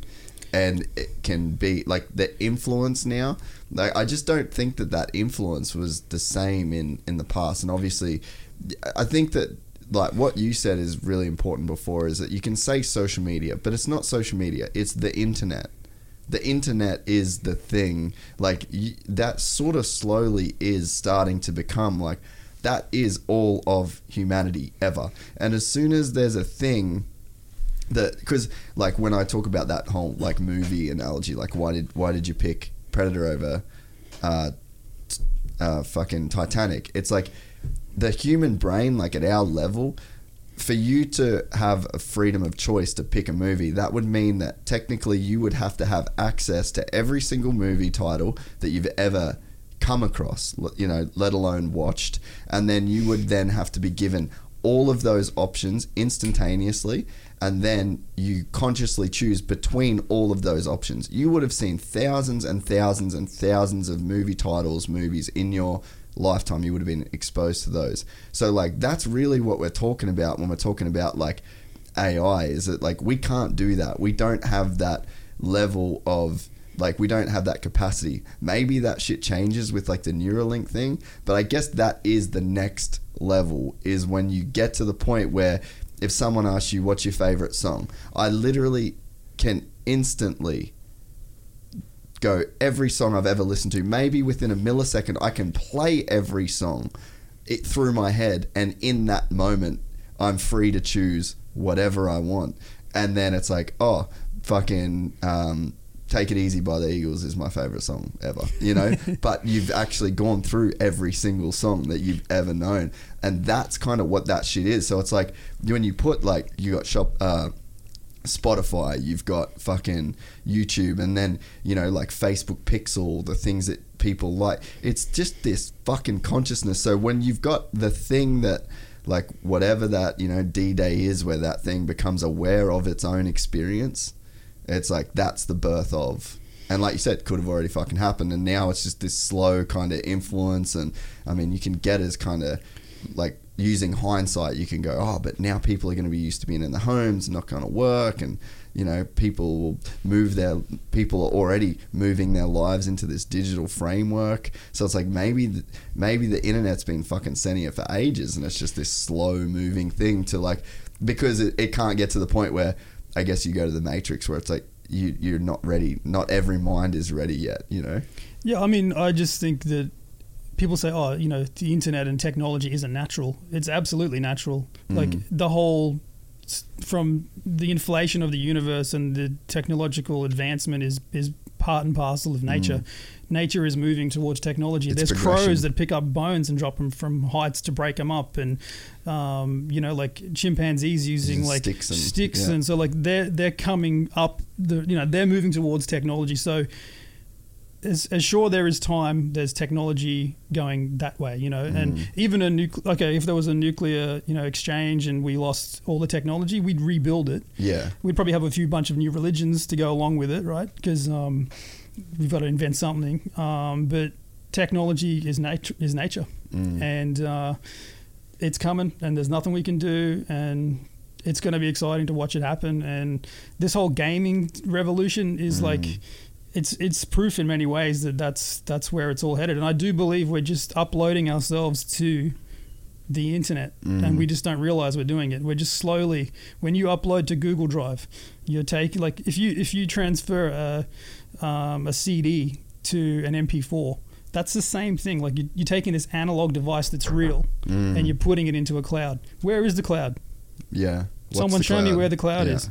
That's the universe. It's like it's a USB drive that has expansive space on it, and that's what the outside of the universe is. And we're moving into that. It's a place that, it's. I think there can't really be many other explanations. It's the most logical one to me, is that we're just maybe we are an internet or like a universe of numbers, and this classical universe is just here to enjoy, and it's like this is like, it's all just like a gateway to like whatever the next level of the game is. Well, like Roger Penrose, who's an amazing physicist, he was on Joe Rogan recently. So you've got these funnels, like they're trying to understand what space-time geometry is, and it's just a beginning of a universe, and it funnels out. So it's this expansion, this inflation. And so they're sort of theorizing, is it like a funnel and then another funnel and another funnel? And I'm thinking, no, it's inverting in on itself. Yeah, I was going to say, like, it kind of just has to keep going around and around and around. Which is a gravitational field, right? So I feel like we're in this massive football-shaped gravitational field where there's a deflation and an inflation. And it's the Big Bang and the artificial intelligence explosion, or the singularity. Yeah, they're both the same event, and they happen at the same time because they're the same thing. And then the new universe starts once. Like, there's a great expression by Nick Bostrom, who's fascinating to listen to. He sort of came up with the whole idea of, like, there's three scenarios: either we're in a simulation, or actually, I can't give it just. I can't remember all of his three things, but he's basically saying we're in a simulation, and he's like the top brass German physicist. But one of his expressions is, we'll know we've reached the singularity when the click-throughs go to zero and the adverts go to infinity. So, essentially the world just starts trying to get more human interaction, but eventually it all just gets uploaded. And it's a great way to describe it. So things like that, like, I think are just great ways to try and interpret where we're going, and as humans, mortal humans, we've just got to try and enjoy these last, how many years? Is it going to be next year? Like, I don't know. Is it going to be Kurzweil's, 10, 20 years? Like, but it's not stopping. So we just do what we can.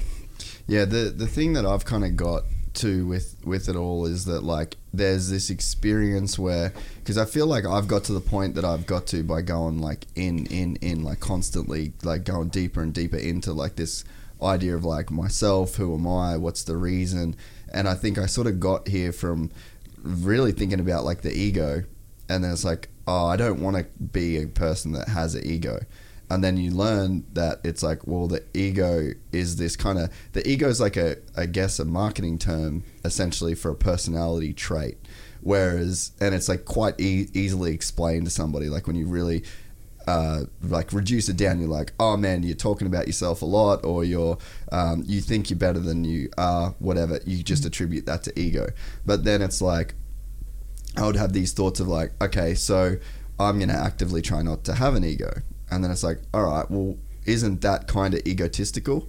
So this argument of self constantly, it would always collapse on itself. And I'm like, this just doesn't fucking add up. Like, the deeper into yourself that you go, the more this argument just constantly, it just falls on, there's nowhere to go from here. So then once you start listening to guys like Sam Harris, and then you start going into a lot of like Eastern, and I don't even know if you could call it religion. Like, I feel like Eastern philosophy or whatever, like Zen, the Tao, Buddhism, all of that shit, it's going away from the self. And I've sort of started to feel like the way that I kind of want to live my life now, well, I feel like, to get into that, is like the self is this thing that is like when you close your eyes, it's black. You open your eyes, you literally have like all of the universe in your field of view. Like it doesn't stop. If we remove the walls, if we removed it just keeps going. Like that is your window, as like you're just a thing that is experiencing the universe unfold right now. To do that, you've been given a vessel, which is like this human body. Now, that human body needs a self. It needs an ego. The ego is responsible for getting more of what you want, less of what you don't want. So there is like this balance that you have to find between the self and then the person that is before the self, like the thing that is getting the raw information from the universe unfolding. And it's like, I feel like the closer you are, I feel like there's like this zero distance so at the level of the ego or the self, you're at zero distance, and there's no like the other, what you are before the ego is like infinity that way. But it's like the perspective of you opening your eyes and thinking you have a head on your shoulders, that is zero distance. And if you live in that space, you'll be able to stay alive. You'll go, I'm going to get up today, I'm going to go to the gym, I'm going to blah, blah, blah, blah. But then that person is kind of trapped in its thoughts of itself. And then you constantly just want to think about yourself to help you get through the rest of kind of existence. But you need to have that kind of separation. But the closer you are to yourself, and so you'd say, I mean, there's probably times you've experienced this in your like peak fucking level where you were probably just running on ego mode, like just constant, you were just operating there. You're at zero distance constantly. And I feel like the longer you spend at zero distance, the less connected you get to everything else. And then there's no space for new things. There's no space for good things. There's no space for reflection. There's no space for introspection. And I think that there's a thing like when people say, like I think about this when people would say like, oh, I was a person that couldn't sleep. And essentially like, what are you doing when you sleep? You're losing consciousness. So if like what you're experiencing inside the room of consciousness is self, when you can't sleep, it's like the self is not letting you become unconscious. It wants to stay there. It wants to stay in control. So you're in this kind of like fear survival mode where like the self won't even fucking let you sleep. So there's some real destructive shit that's going on there if it won't let you get to a point of being like unconscious. So now like what I've kind of derived is, I guess, even just my own personal meaning of life is like, okay, understand the self as this separate thing, and then there's this what you kind of really are before thought, like the interpreter of the raw data of the universe. And it's like you need to have you need to be in check with yourself enough to where like you can peace out, like you can practice mindfulness where you're like not your ego, you're not any thoughts about self, and then you can just be there. And I feel like if you are comfortable to be in that mode as well as be here, that's like kind of the balance. And then aside from that, like you're really just a vessel. Like you're a part of a group think. You're a part of like a consciousness. We're all experiencing this. It's a subjective experience of reality, but we're all in the same base level reality. Can you get to a point where you can remove every thought? Like I've tried meditation and I really want to learn more about it, but like the idea of being able to zero your mind out and like recognize a thought coming into it, like I've really struggled. Like my brain's just, I can't get it to just chill. Like I wish I could, but can you get to that point where you can literally just, how long can you hold that? I was going to say like, that's probably the thing. The weird thing is though, is that I don't think that you can put a value on time in that. Yeah, because time goes away. It's not the same. Yeah, time's not the same thing. Like, have you ever done mushrooms? Yeah. And been like, literally been a feeling, and then that's all you are, and then you kind of, what fucks it up is thinking about how good it is.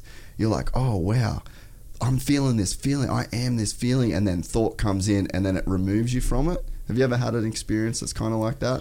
Yeah, I know what you're getting at. I think all those different chemicals have different impacts and highs and lows, and you know, like nothing comes. You can't go up without coming down. I think, and just on like all those sort of like, you know, like drugs are now coming into reality as being, you know, something that they're exploring more as like other, you know, benefits of it. And I guess that ties into consciousness, it ties into the meditation and what you're talking about.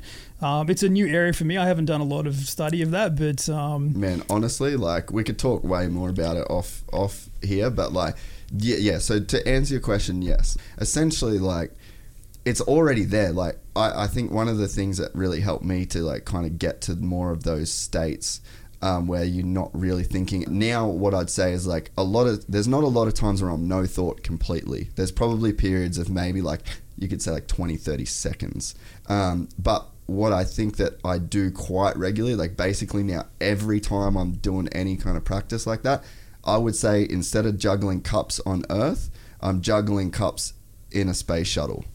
And I can kind of like, you just give it a little tap and it comes back to you, and then you can push that one away, and you've got a lot more space. Yeah. There's no gravity, like things don't have the same level of like weight to them. So I think that's probably the state that you get to more. But then there's definitely, it sounds kooky as fuck, dude, but there's definitely times where like you are a feeling. That's it. Mm-hmm. You're not any like. And I think that a good way to think about it is like, have you ever had a toothache where your tooth is hurt so bad, you are a toothache? Mm-hmm. Like we've all, and I think that's the thing is like, you've kind of, it's not so much as like, you don't have to spend like fucking thousands of hours meditating. Like if you've got the right information about it, you could just do it and you're there because you just understand that it's already like, there is a version of everybody that is receiving this raw data from the universe, and then a thought comes into the head, and then you just think that thought. The place that you're trying to get to, you kind of already are. So you sort of got to think about the process as doing less than what you do, not more than what you do. You just, a thought comes, gone. I think I'm going to benefit a lot from this. I need to investigate further. Dude, just the waking up at man with Sam Harris. Yeah, I haven't done enough of the, like, I tend to kind of like scour the topics I like the most, but yeah, I know he's very big on meditation, so yeah, I definitely. But there's no hokey shit with him. Yeah, exactly. Which is the perfect thing. I think he's the perfect guy to do that because he is so, you know, like, yeah, when you see where he's come from with this sort of debates around creation and evolution, etc. It's good to have someone of his nature and his caliber doing that investigation and talking about it. And he's open about doing, you know, drugs and ayahuascas and all this sort of stuff.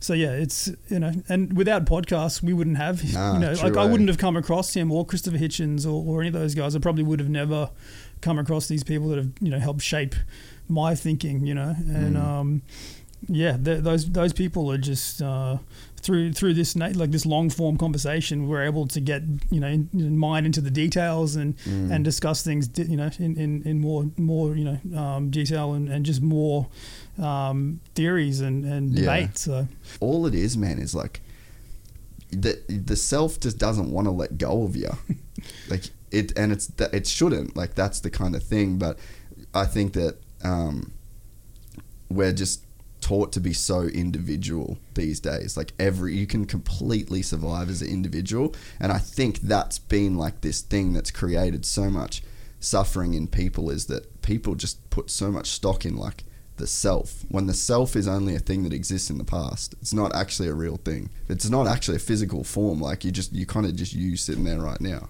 Yeah, I find it fascinating, and like just looking back and, you know, like the years running Unit and having like, you know, 280,000 emails a day, I would just go to Nimbin once a month and just like line a river on my own and with some cows, and like that was my way of like trying to deal with it. Yeah, and it was actually quite effective, believe it or not.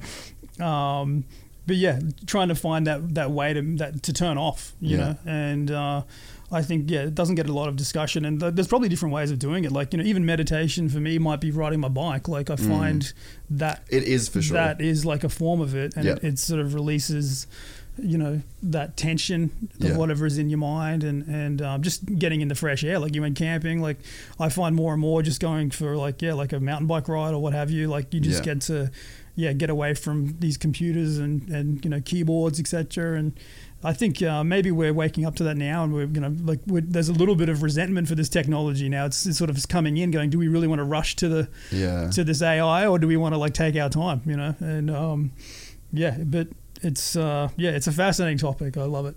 Yeah, well, I think that whole thing of like surfing's meditation. I do jiu-jitsu. That's meditate. Like the thing that feels good for the human brain is to be in the moment. Like there's studies that have proven that the closer you are to the moment without thought, the human brain is working better than when it is distracted. So like when you're riding a mountain bike, like for me, I rode downhill forever, and it's like you just can't think anything else. You're gonna get fucked up. Like there's real consequences. So it forces you into this meditative state.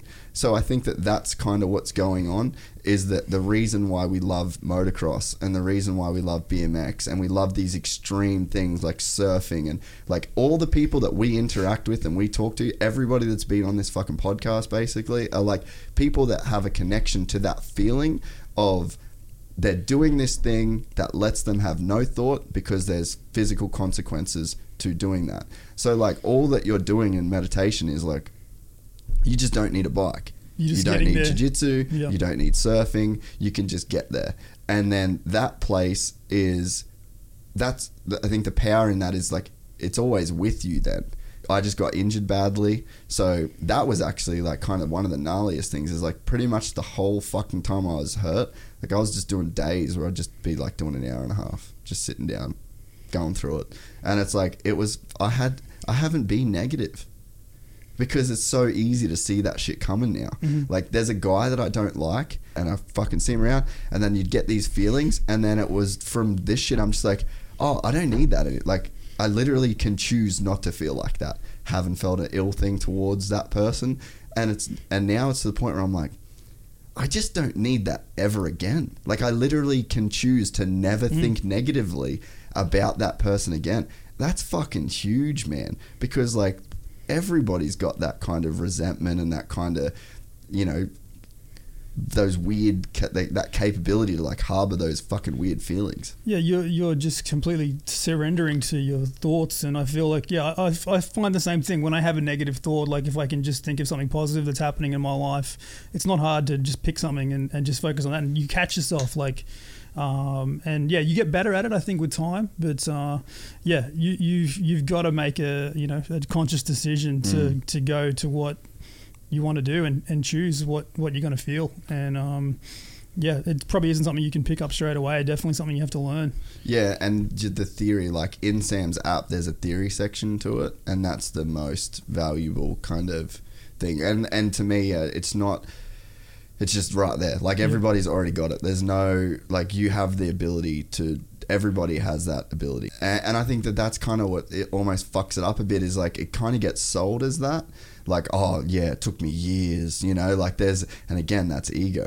There's like people that want to tell people that, oh, it's so hard to do, so hard to get there. Or like, oh yeah, I'm there for stages for hours. And it's like, well, when you're in a place like that, the time doesn't even matter. It just doesn't even matter how. I don't give a fuck how long I'm there. It's just good to get there. And I think that people kind of skew the information, and there's always these weird attachment to it and these weird kind of connotations around it. So I think it is cool to, be able to kind of like give people, like say to people, it's really not fucking. It's not hard at all. Yeah, and if you come from an action sports background, you're so used to being there. We go there every fucking day, man. Like when I rode the MX farm on the weekend, like I couldn't tell you a thought I had riding.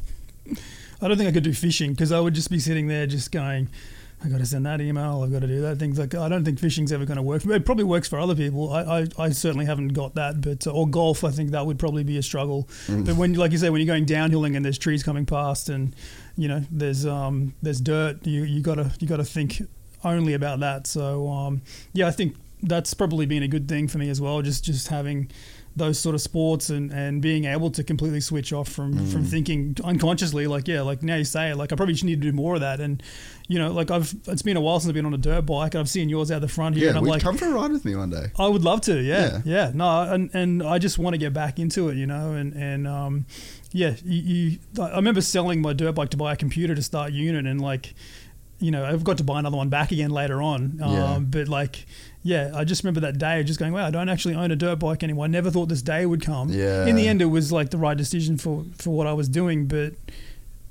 in many ways, I look back and go, I should always have just had one there, but I've done a few broken bones here and there. Maybe I would have had more. I don't know. But you can't let go of your childhood dreams, and you've got to do what you sell. If you're in branding, you've got to do what you're talking about. And I think people forget that. They get so busy with their business, they forget to do what they're actually meant to be doing.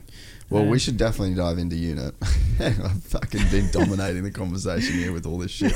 But yeah, I feel like any time, like you've been through a pretty fucking traumatic experience of like having a multi-million-dollar business and then not having that multi-million-dollar business like with your brother.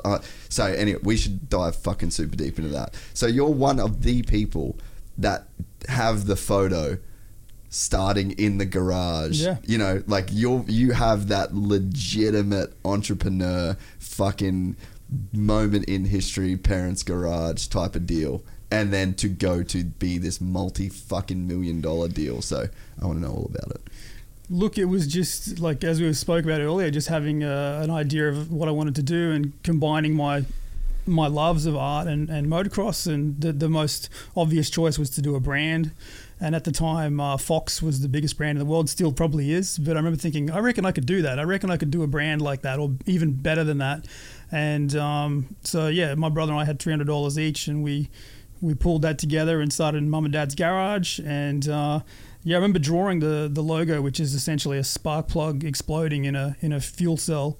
And I remember drawing it and going, that's it. That is going to work. Like no dramas about it. I even have the original sketch at home, and I just never had disbelief about it. I never once questioned its ability to be what I thought it could be. And what it was. Yeah, it ended up being that. It actually, we overtook Fox in sales in 5 years in Australia, and I didn't know what an invoice was. Like I had to go, what is an invoice at the beginning? So I had to learn a lot, and but we just made stuff that we wanted to wear, right? Like I wanted a T-shirt that celebrated motocross or BMX and had some branding and some graphics to it, and typography and everything, and so we just made shirts for us. And every day I'd come back from from being out, and there'd be like a little pile of 4 yellow bags to go out that afternoon, and then a week later there's like 6, and then a month later there's 20.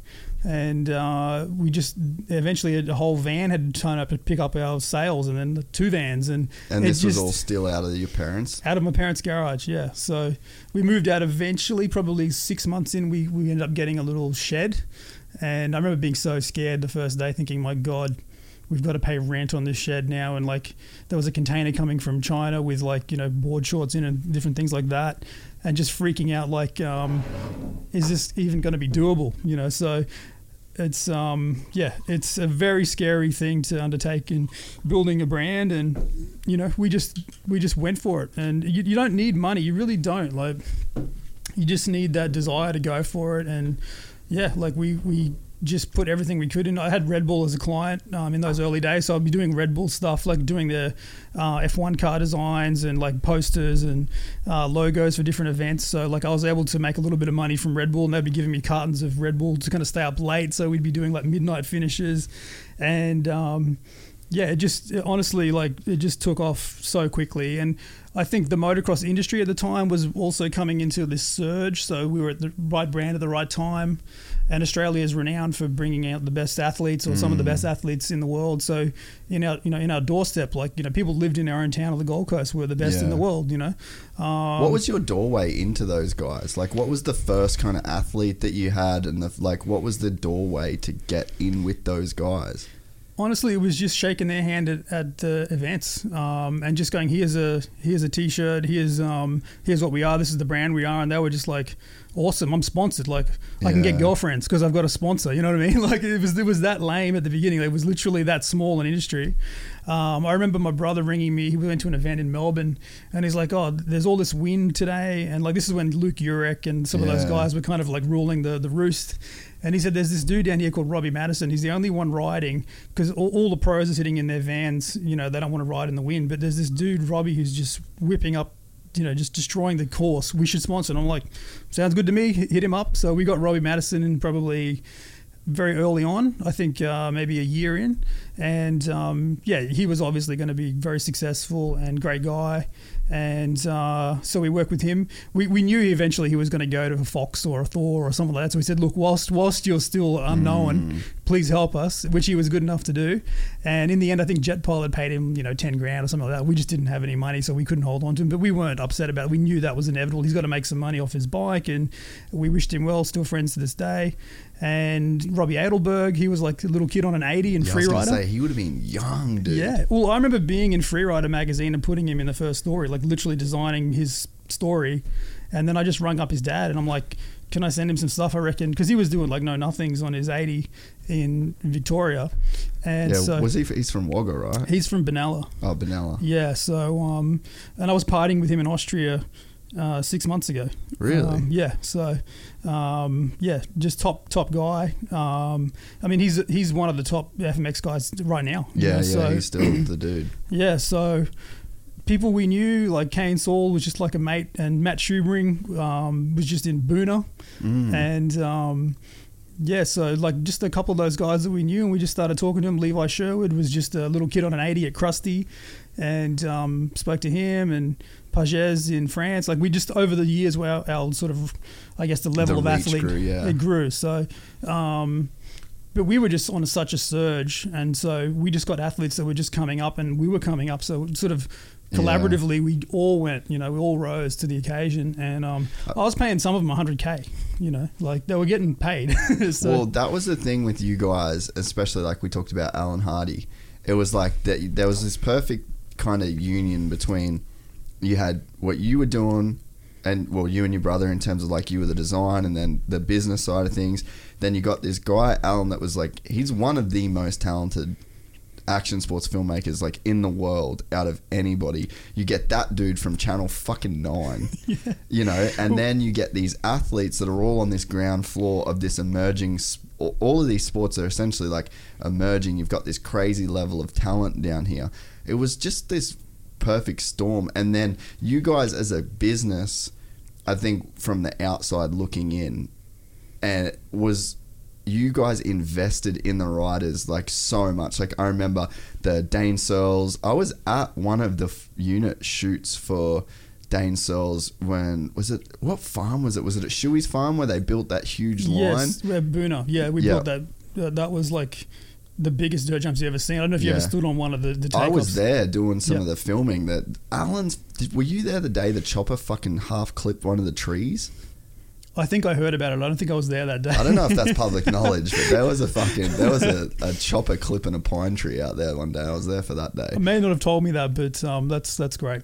As long as I'll live. But there was like this crazy investment from you guys into the riders themselves, and it, like, where did that thinking come from? Well, look, because that's very unique for the industry. Yeah, I think people didn't really give us enough credit for really celebrating the sport and putting back into it. Like, those, was it 4 dirt hits, they cost me 60 grand. Like, I could have put 60 grand into my house or my car or whatever, you know, but we put it into the sport, and we never lost that from day one. Like, we would always invest in, like, we want to help do the world's first first triple backflip. Jed Milton, yeah. So like, we love that. Like, we wanted to help propel the sport and help athletes achieve, and that's why we're all fucking here. Like, having a nicer car with bigger rims on it doesn't appeal as much as like being able to say, look, this helmet, like, I've got Jed's helmet in my house. I treasure it. Like, that's the first helmet that did a triple backflip on a BMX. That right there. And but you did have the cars at one point and all that shit. We did spoil ourselves a little bit. Like, you know, we both love engineering, motorsport and stuff like that. So we did have some material goods. Which I'm not saying that's a bad thing. No. You've seen both sides of the coin, essentially. Absolutely. But yeah, I think we were really always adamant that we would help propel the sport further if we could, you know, and if athletes are willing to do stuff, we'd help make that dream happen, you know. So to this day, that's probably some of the best stuff we did. Was I can still look back and go, we allowed that to happen, and we had Alan there and yourself filming it and capturing this stuff for the first time. And I can't take fuck all credit for any of it. I was literally at like 1 or 2 shoots. But yeah, no, it was just it was a crazy time, and you guys really did invest so much into those sports and the athletes. Like a lot of those dudes have still got careers, you know, today that it's like if Unit wasn't there, like it kind of was like the lifeblood of that industry, really. Yeah, someone said to me last week, like, the old Unit was really where the heartbeat of two-wheel action sports was in the Southern Hemisphere, and it's just not there anymore. It's just now just a brand in a shop, you know. And I think, there was a magic that we had that was really just, we got to crystallize it from different places and put a logo on it and put it on a video. So yeah, I wish there was more of that still going on in the world. But I just think the world's a different place now, man. Like, unfortunately, if you've got a fucking business, get a Facebook pixel and just put bulk money into Facebook ads. Like, you want to, you know, you talk about, and this kind of sucks. And it's not any one brand or like, I love the South Boys. Like, I'm fucking mates with those guys. Yeah. So full disclosure on that, you know. Yeah. And it's like, but the world's different now. Like, you guys existed in a time with Unit where the way that you did make a splash was by doing that. There wasn't the Facebook ads. There wasn't the internet in the form that it is now.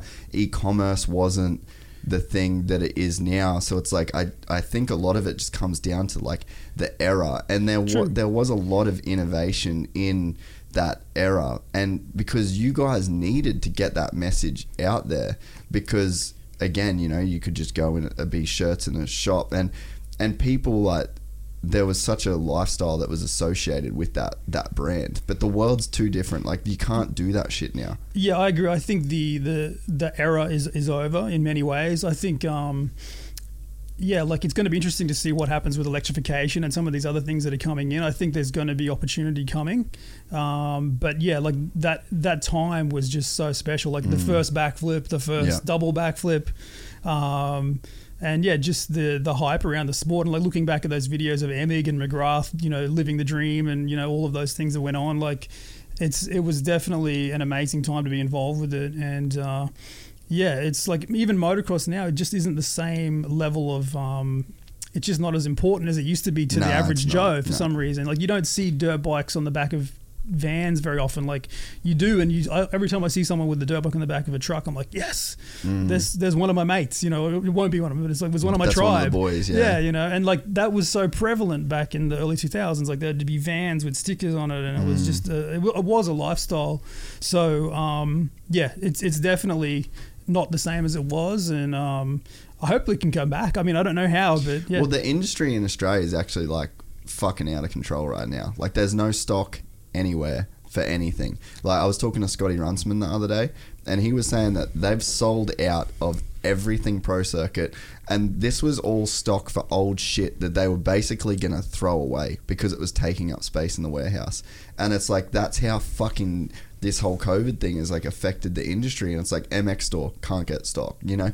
There's just like the demand now, and it's sort of what you said, this whole COVID thing's kind of changed the way that shit is getting done, but it sort of feels like it's coming back around, but it won't be the same thing again. Yeah, it's not going to be the same. Yeah, it's like, and even, you know, watching freestyle motocross and what's possible on a dirt bike now, it looks like a computer game, but it's real dudes doing it. You know, like it's.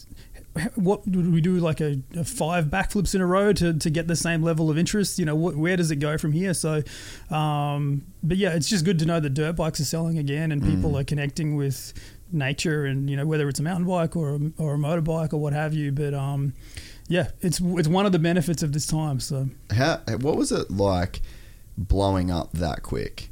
And obviously, again, you can't say that it's like this overnight success, but in 5 years to be selling more in Australia than Fox, like that is blowing up. And obviously, there's it's not taking away from any of the work that got done, but it was a fucking success, like an uber success. What was it like to be, part of driving that fucking ship? Like, did it feel out of control? Yeah, like I look back at that time, like it was like all my dreams came true. Like I'm one of the few people that can say I got to live my dreams, like, and I've still got round 2 left. So I see the luck I've had to actually have experienced that, and like it was a real roller coaster ride. Like, I was gonna say, I bet it was.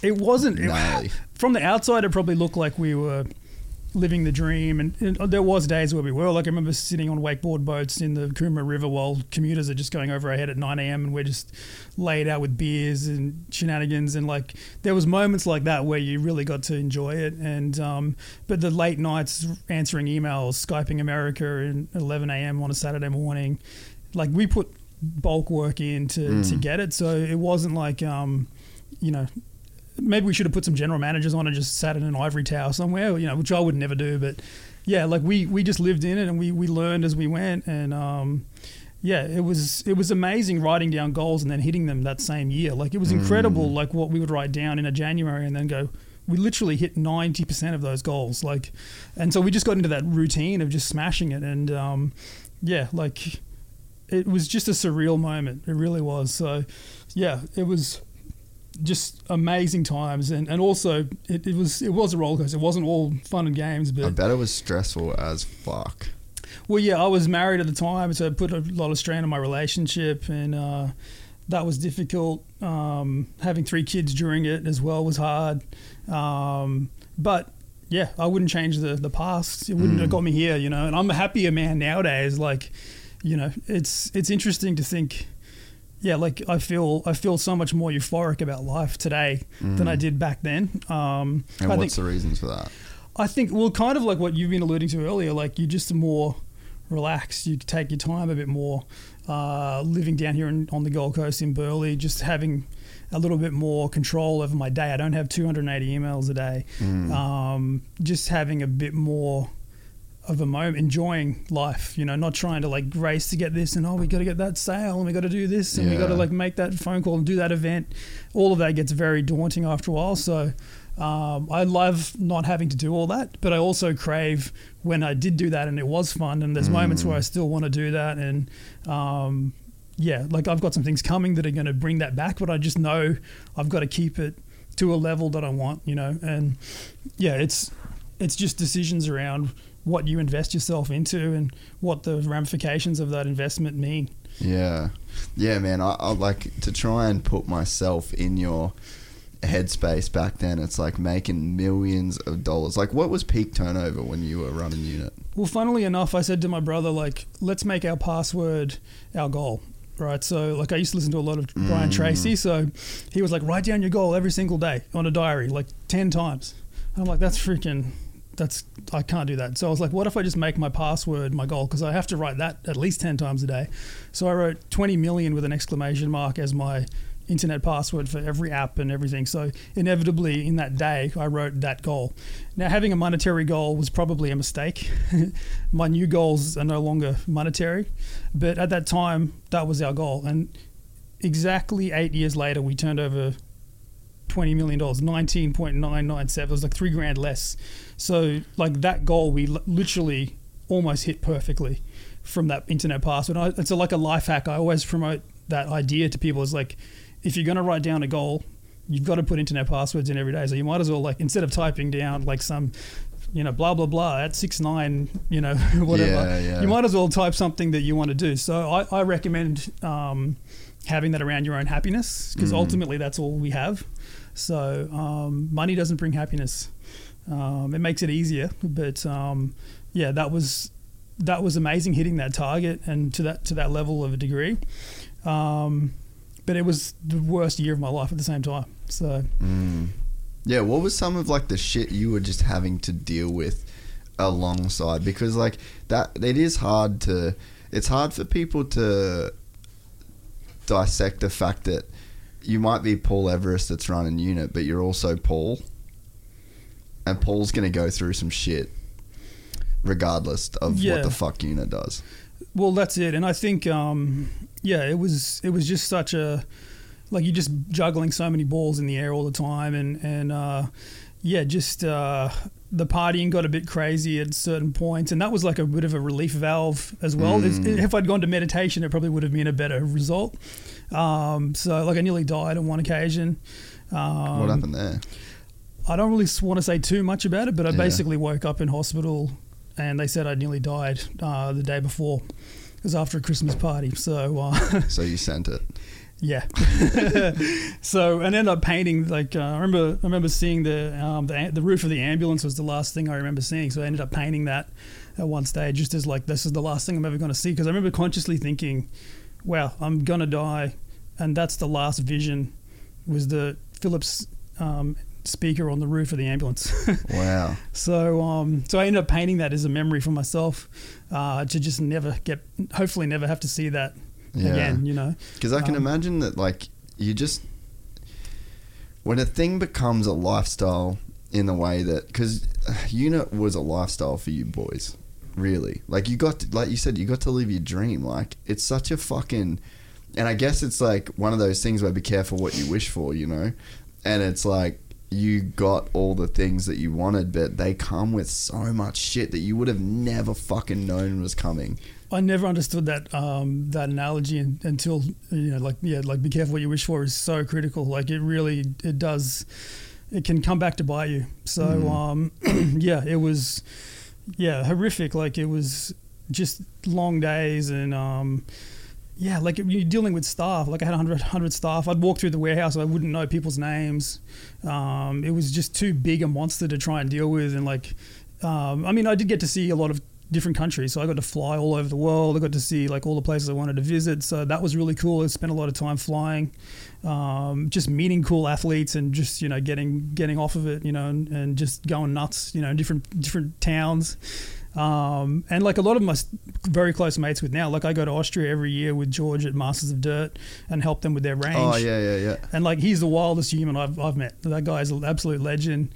I've met Fabio Wibmer. We're working on a bit of a project with him at the moment, and I still get a lot of the benefit of all those years, you know, having been over there, and even in the States. Like, I'm working on a few other things at the moment, so I've got some leads into there, and that was a chapter in my life where, you know, I was out of control. I get to go and, you know, hopefully take learning lessons from that whole period and apply them to the next chapter that's coming, you know. Did you, like, and I'm probing because I sit, like, for myself, I'm a guy that, but every fucking person is susceptible to the trappings of goals, essentially, or like hitting certain things. Like, the more freedom you have, the more dangerous, you know, it just comes with more responsibility. Like, fucking great power, great responsibility. Like, the bigger you get, the more money you get, the more influence you get, the more of everything you get, the more responsibility that you have to not fuck that up, dude. And like, essentially you fucked it up in certain ways, you know? Oh, we did. Like, I mean, there was, I think, a very difficult period where the brand got so saturated at a point that we just had so many people hating us. Like, it was like hated. True, huh? You know, like, the problem with fashion is, an old surf guy said this to me in California. He was an Aussie guy who's involved with like Rip Curl or one of those other brands. He was like, size is the enemy of cool. As soon as everyone in that town has your sticker on their windscreen and has 7 of your t-shirts, it's game's up. You can't go anywhere from there. And so our success was our own failure in that way. Like, it just got to, I remember sitting in a restaurant in Logan, and like, there was just like 6 people sitting down in the same restaurant, all wearing the exact same t-shirt, like same design. And I just thought, what is happening? Like, how does this go? And so it wasn't long after that we just started getting hate everywhere. So it got a weird association too, to where it was like, oh, Unit's like the bogan brand. And I bet, like, I always felt for you on a personal level, as like, I didn't know you super well, but I knew you enough to where like you're not a bogan. And I was like, man, how much would it suck to be making fucking $20 million, you know, dollars a year or whatever? Like, you're making this fucked up money, but it's like you kind of lose. And again, it's like with size, like you lose control, and you can't. Like you got to go a certain way to get money, like to get sales, and a certain thing works. So the nature of business, you follow that. But then it almost seemed like you got trapped in this like niche or this like Aussie bogan kind of thing. And I don't feel like you were the kind of guy that ever wanted to be associated with that. And like I always wondered if that fucked with you. Oh, definitely. It fucked with my brother and I. I think, like, we didn't know what a bogan was. We came here from Papua New Guinea as teenagers, and we were like, what's a bogan? Like, we didn't understand that term. I think inevitably motocross brands are stereotyped with that anyway. Like, you could say Fox is a bogan brand as well. So I think it comes with the territory to a degree. I think we didn't help it with some of the photography that we did with models and so on. Like, we probably asked for it a bit. Yeah, which you just wouldn't have known at the time. No, we didn't. We just, all we knew was people were buying it. It was working. Yeah, and so we went with it. And I think, like I remember seeing like an anti-unit Facebook page had like 17,000 followers. Like it was like literally fuck anyone with a unit sticker on their car. 17,000 followers. Dude, I remember that kind of shit, eh? Like I look back now and I just think like, that's fine. It's just part of the what goes on. But yeah, the problem with fashion, like you can scale a restaurant, you can scale, a drink company, but if you scale a fashion brand, Oakley discovered it.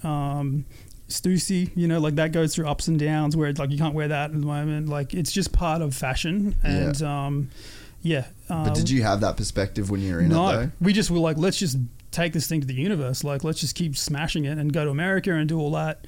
But yeah, inevitably it just got stigmatized with that, and that's just the way it went, and we didn't really have control of it. You don't really own your brand. Your customers own your brand. So, but again, like I look back fondly, like I still see unit shirts all the time, and I always just have a smile on my face when I see one. Like, it's part of life. It's how it went, and I'm still got plenty of mojo left to go and do other things, or like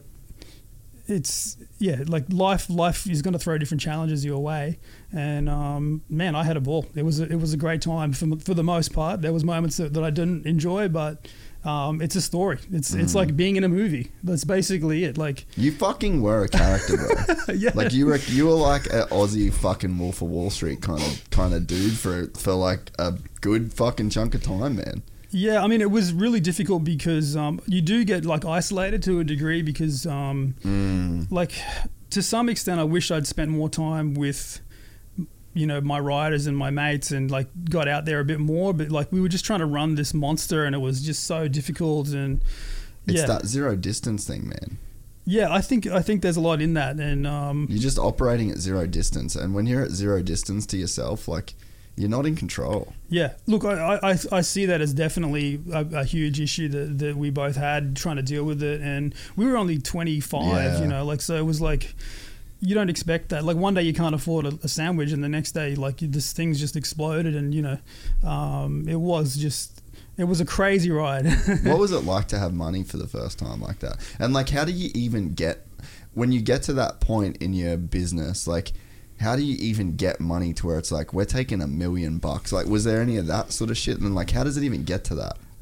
It was cool not having to think about, like, look at the Bowser and the fuel, like filling up the car. That was one of the things I remember is like, I never had to worry about how much the fuel was or like not filling it up. Yeah. So like funny things like that really stand out that I didn't have to think about day to day.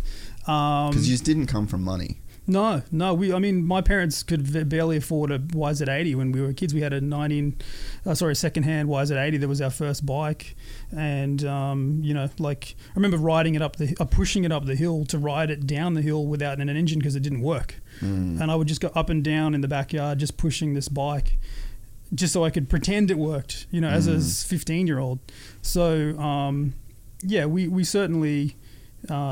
Had no money, never experienced having money, but yeah, it was really rewarding to just go and like buy an M3. That feeling of just driving it out of the dealership and just all the pain and all the anguish to that day was just such an exhilaration feeling. Having a boat to go and have fun on. Like I don't miss any of those things at the same time. Like just to have experienced them was cool, and like to go like I got my dream car. And Was that when you got the Skyline? Yeah, well, that was that.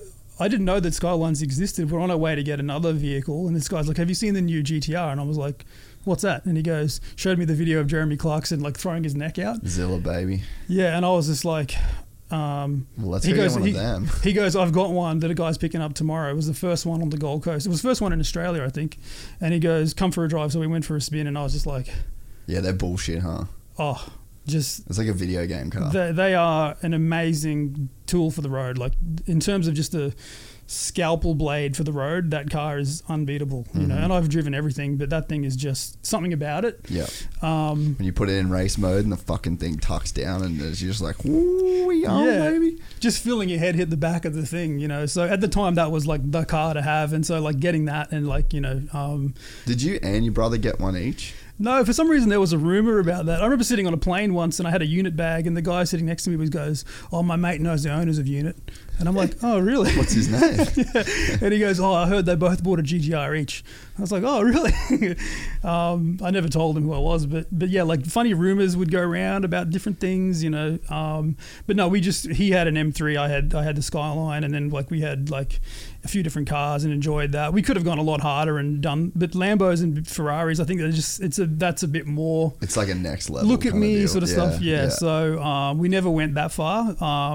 But yeah, just having like I love just having a boat, like just a little wakeboard boat, nothing really crazy, but that was just so much fun. Like being able to just jump in that on a Saturday morning and just go for a spin and, you know, take the athletes and your mates and like, yeah, it was just, I don't know, like if you live on the Gold Coast, you need to have a boat, like definitely need one. So yeah, that was really good. And I think once you've had that sort of money sitting in your bank account, it once you've bought that like thing, like especially we loved cars, we're both very motorsport oriented, we're both like industrial designers, my brother and I, so we really had a passion for cars. It wasn't just like, oh, I'm going to buy this car so people think I'm cool. It was like we love what that object is.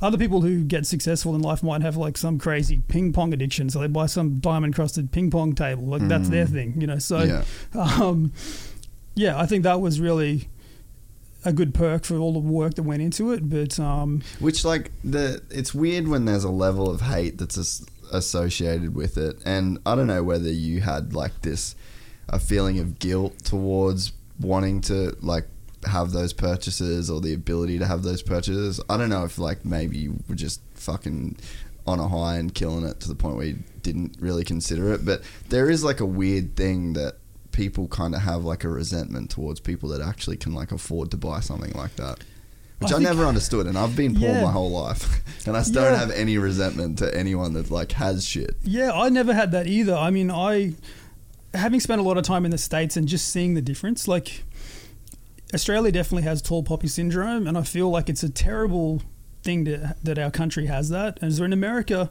like you get on a plane in America and they'd be like, so-and-so was on the flight, and everyone on the plane would be like, you know, clapping for this person. And I was like, if that was Australia and they were like, oh, who's this fuckhead? What does he think like, he is? So-and-so's on the plane, and be like, oh, I couldn't give a fuck, mate. Yeah. That's basically like, and you know, it's just so interesting watching that dynamic play out in both countries. So I think South Africa has the same issue actually as that. Maybe it's sort of like the same colonialization sort of like thing. So I don't know, but sometimes hate is earned, you know, like sometimes if people hate you, they've got an emotional attachment to you. Your biggest haters are your biggest fans, you know. And I know people who are very successful that I work with today who are doing way better than I've ever done, like seriously good, and they get hate emails and like someone's pointed them out, and I'm like, dude, forget about it. This is going to happen, and that person is emotionally invested in you, and they live every day thinking about you because you've done something that they've just been emotionally captivated by. They're your biggest fan. So I got through a lot of that hate through just going, these people are putting in effort to go out of their way to pull us up or say something. So yeah, that's how I look at it. When you had that ambulance experience, like who was in your life that could tell you anything? Probably no one. Yeah. Kind of, that's the fucking problem, right? I think there probably was 2 or 3 people, 2 of which are overseas. One was in Melbourne. So my closest mates, only one of them lives here on the Gold Coast, like super, super close mates. And at that time, yeah, like now I'm really tight with a couple of mates, and like I wish I'd had that relationship with them in those days, like where it was like, you know, that sort of a thing. So I just didn't have anywhere to go, and my relationship at home was quite toxic. So I literally was just isolated, and yeah, I had nowhere to go. And I'm not trying to play the victim here or say like, it makes sense, man. Like it makes fucking perfect sense, and that's why I'm trying to sort of like to dig into it, because like it does make sense that you're in this place where you're like, you're the head of this company, and like you were more the face than your brother, right? Is that? Yeah, I think just inevitably, if there was a camera crew or whatever, I'd go and talk. He felt more comfortable letting me do it, and because I'm a marketing person, I can just, you know, like, I guess I just inevitably took that role for the, you know, right or wrong.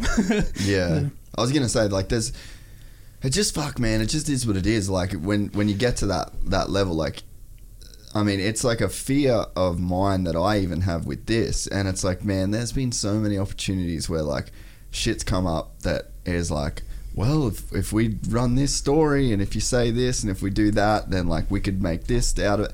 And I'm just like, I'm fucking honestly scared of that shit. Like I've been on the other side of people who are going, like, you know, you got the athletes and the fucking comedians, and you've got like all these, you know, you're out in the musicians, and you just see that there's just like these trappings of fucking success that just seems so unavoidable if you're not like very, very even keel, and you're like, you've got people around you that can tell you you're a fucking idiot, and then you don't storm out of the room, or you don't lash out at them, you know, like there's a certain level of like, yeah, just like conscious awareness and like humility that has to stay intact for you to like continue in that environment. And then the problem is then when you add like all the extra shit, and if there's like substances, you've got a lot of money, then you've got a lot of people that, you know, maybe there were people trying to tell you stuff, and then you're like, fuck off, dude, like I'm not, you know, I don't need to listen. Or you purposely kind of like self-isolate a little bit, and then it's like just you and your thoughts, and you and your, you know, there's like extra paranoia gets created about like, people are out to get me, these people are trying to shut me down, these guys are trying to fuck me over, you know, there's like some weird shit, and I'm like, I know you're not trying to play the victim in it, but like I'm sympathetic to that. Like I've seen it, it's fucking real, like the stuff that you would have had to go through. I see it with other people in a similar situation now, you know, my circle of friends who are going through it, and I try and pull them up on stuff and like tell them stuff that's happened to me.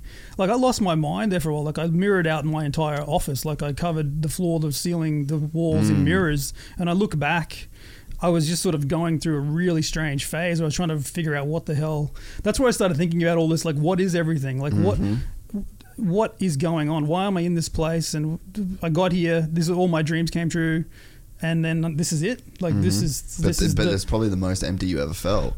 Exactly. You couldn't have said it better. That is exactly where I was at. And so like building that sort of studio with like an oxygen tank and a reclining sort of scenario, like... So yeah, let's just go through this let's go into the glass room. What the fuck was that about?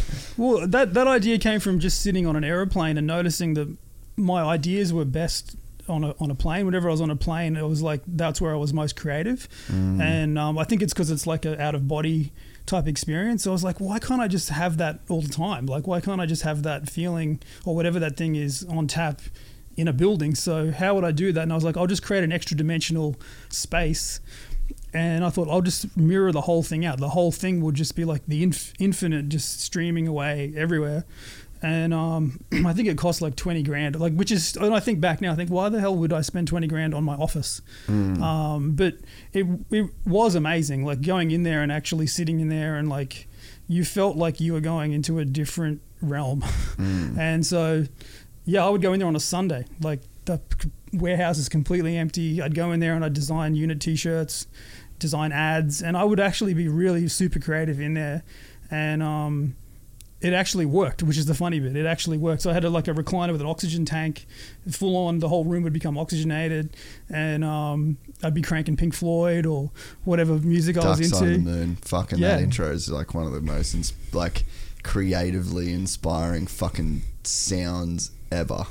I'd be in there on a Sunday smoking weed, drinking whiskeys, other things, listening to Dark Side of the Moon on a Sunday all day.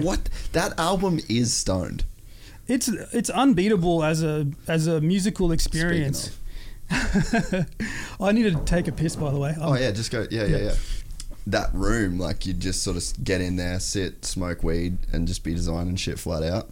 Yeah, so I probably did that for about a year, every second Sunday or something like that, and so it was just like it was trying to figure out how to zero out and create space in my own mind. And I think when I look back on it, I didn't really think of it like that, but it was a release mechanism. And but being creative was what I did. So like I was doing work, but it was actually relief. Like designing t-shirts, which is why I started Unit, was actually the fun bit, and then running a business was the shit bit.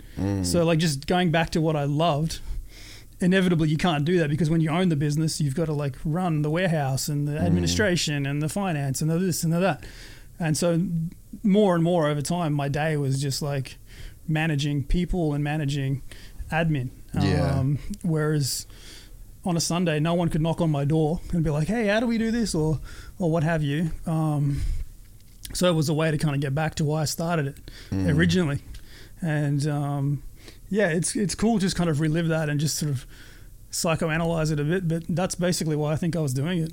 Yeah, because, man, I can just imagine that it won't, like, it's not like you guys did these business degrees and, like, would you, if we could just sit and have, like, a Unit business meeting now of, like, probably what you guys should have done, like, what would have been the things that you should have done? Should you have brought some people in that were super skilled in the that kind of world and let go of a bit more responsibility? Like, tried that.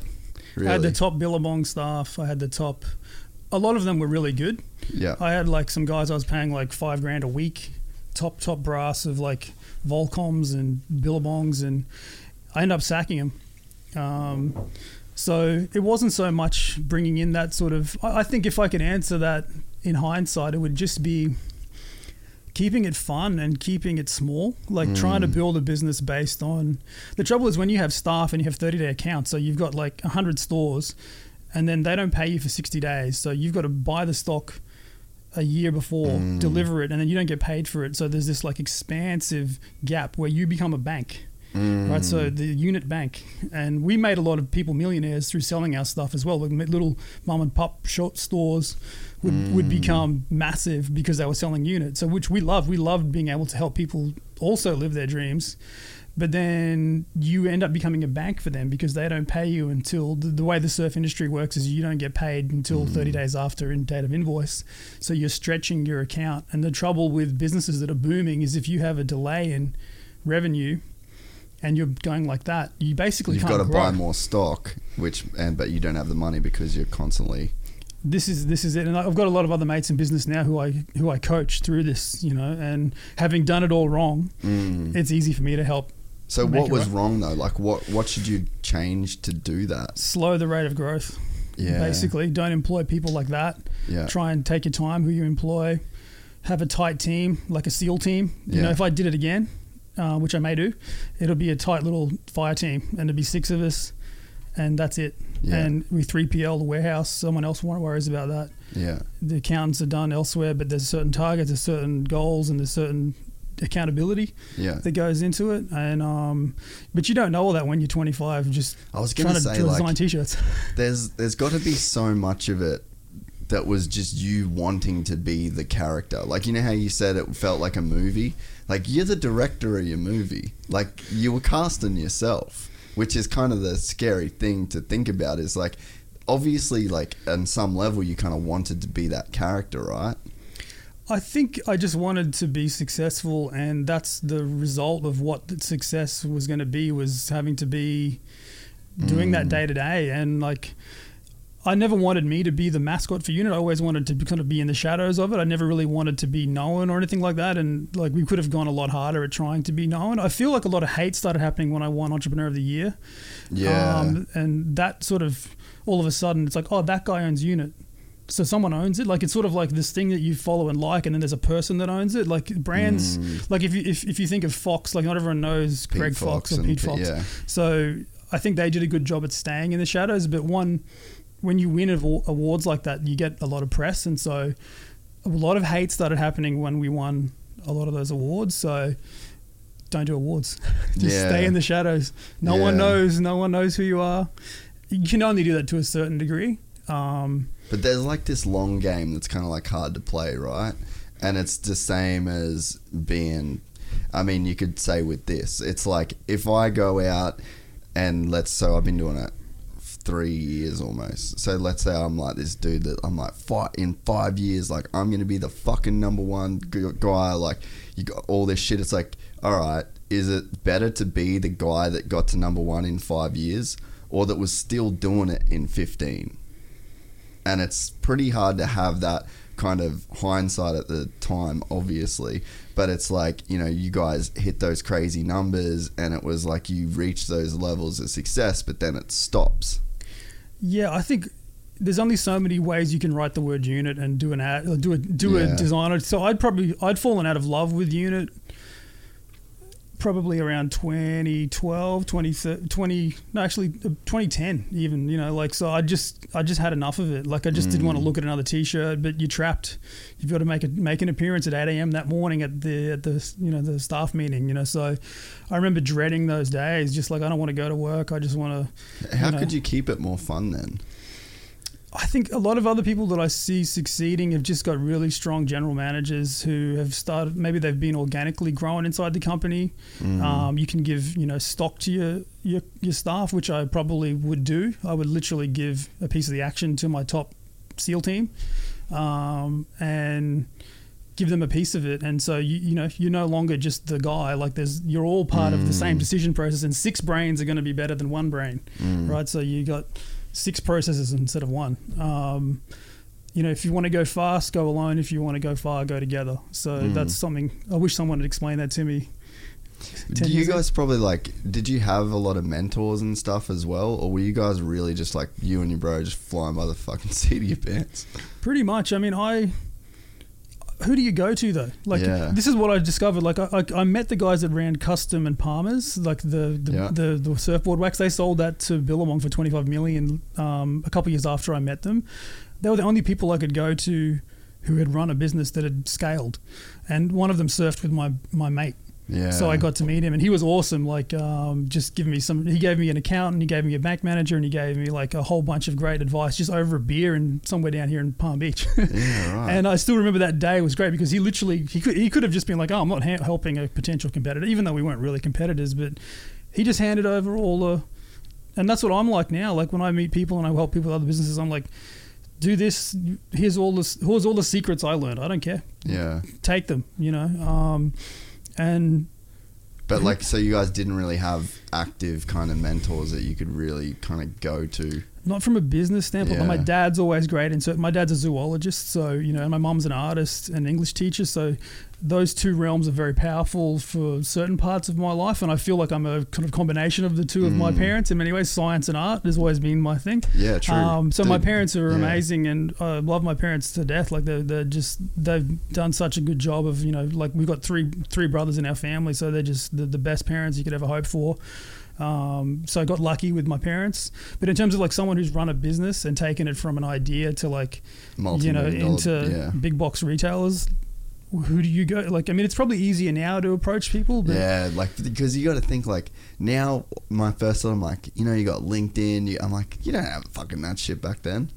Not really. Like there was very little, like I went to the guy that ran Brothers Nielsen, and he was like, don't ask me. I want to ask you. How the hell did you make this? Like they were trying to ask me questions, and I'm like, we just kind of like, I don't know how this happened, but like they ended up interviewing me. Right. And so it was unfortunate that there wasn't a great deal of places you could have gone. Maybe we could have tried harder, but again, you're so busy just trying to like keep this business going, and then you got to like go over here and like do this, and how do you? You got to be yourself too, like you got to have a life. You got to remember who you are, you know. And so I think, you know, I'm sure a lot of entrepreneur types would be listening to this, and I would just say to them, like just be careful what you wish for was the first thing I would say, and try and get some good people around you who genuinely want you to succeed, because a lot of wolves will show up as well and just want to take it all off you. You know, and people who you've entrusted will just disown you in a heartbeat. So yeah, be careful who you trust. Definitely. And so what fucked it up in the end? Look, I think it was a combination of oversaturation as the primary problem. Me and my brother kind of just getting a bit over it. And that stretch of financial, when things did get hard, if you're stretched financially and you're a bank, like you're owed $2 million and you've got to pay $2.5 million. Yeah. It takes 2 weeks and then that scale can come out. So, I think we had some good accounts at different points, but no one else we knew had run a business like this. And, you know, it's this action sport edgy brand that's loose and as like fucking... volatile too at the same time. Anyone, I mean, people were like, there was a couple articles in the newspaper like Billabong should buy, like a lot of the shareholders at Billabong wanted to buy a unit. I was gonna say, did you ever have any fucking crazy offers to buy? We got offered like $2 million. That's when not we much. were, this is when we were only doing like 600, and we were just like, no fucking way, like but because we were doing like a year before we did 100, so why would we sell it for 2? You know, so there was a couple offers like that along the way, but because I feel like nowadays that if it was doing what it did nowadays, it would have probably been bought. Possibly. I mean, we're also very edgy. Like, I mean, some of the stuff we did, like I would never get away with now. Yeah, like true. I think so. It's hard to know. We were a very formidable and sort of risky premise, you know, to go to an accountant and a bunch of shareholders and say, look, this brand here, they talk about, you know, life is a dream and we are the imagination of itself in their ads. We should buy them. Yeah. You know, who's going to do that? So that's sort of made it difficult. And so I think not being business people, trying to learn on our way. You know, we probably should have made better decisions. Yes and no, we'd made some great decisions. We definitely especially it's hard to when like the decisions that everybody probably told you not to make, and when they worked, there's like a weird confirmation bias that would have been happening with you guys, because it's like the most unconventional, non-advised shit would be the stuff that was blowing you up. So when you get into a habit of like, hey, kind of the crazier the thing we can come up with is the thing that makes us the most amount of money. So it's like, what? You telling me this is a crazy idea now and I shouldn't do this? History says I kind of need to do this. That would turn me on. If I said to someone, should I do this? And they were like, oh, dude, don't do that. And I would be like, I'm fucking doing this. And most of the time it worked out. There was a couple moments where some shit went down that I, you know, regret. But most of them worked and worked really well. But yeah, we learned so much. Like my brother runs Princess Polly now. It's a $400 million business. Insane, and he's the GM of that. And like he just runs Australia. And like... he's got like the people that run that, and you know he's got a great team that he works with, and he's learned tons in that role. And my younger brother's got his own empire that he's going with masks, you know. So like we've been very lucky with entrepreneurial spirit in our family, and so like I played golf, and you know we don't play golf, we just fuck around on the driving range and drink piss. Yeah. But we had a good meeting. We have an Everest Brothers meeting every second Sunday, me and my brothers, and we talk about different opportunities and we share notes and stuff, and we laugh about the past and what happened, and like if I could wake up tomorrow and and race it, no way, it was fucking awesome. And I can't pay for that experience. I couldn't go into a university and say, can you give me a degree in all your dreams coming true and then all of them getting removed? Here you go. Like no one can give you that. So learn tons. And I'm going to be applying that. Like I've just got out of a divorce, so I couldn't really do anything for the last 2 years. So I'm just ready. I'm just at the lights at the gate, ready to just. I'm looking at that pin, ready to go. So I've got so much more to do. Like, and I've got the experience now of I'm not saying I know it all by any means, but I know a lot more than I did when I started Unit, and I'll be applying that into multiple different avenues in the future. So was it ever a strain on you and your brother's relationship? I didn't talk to him for like 3 years. Fuck.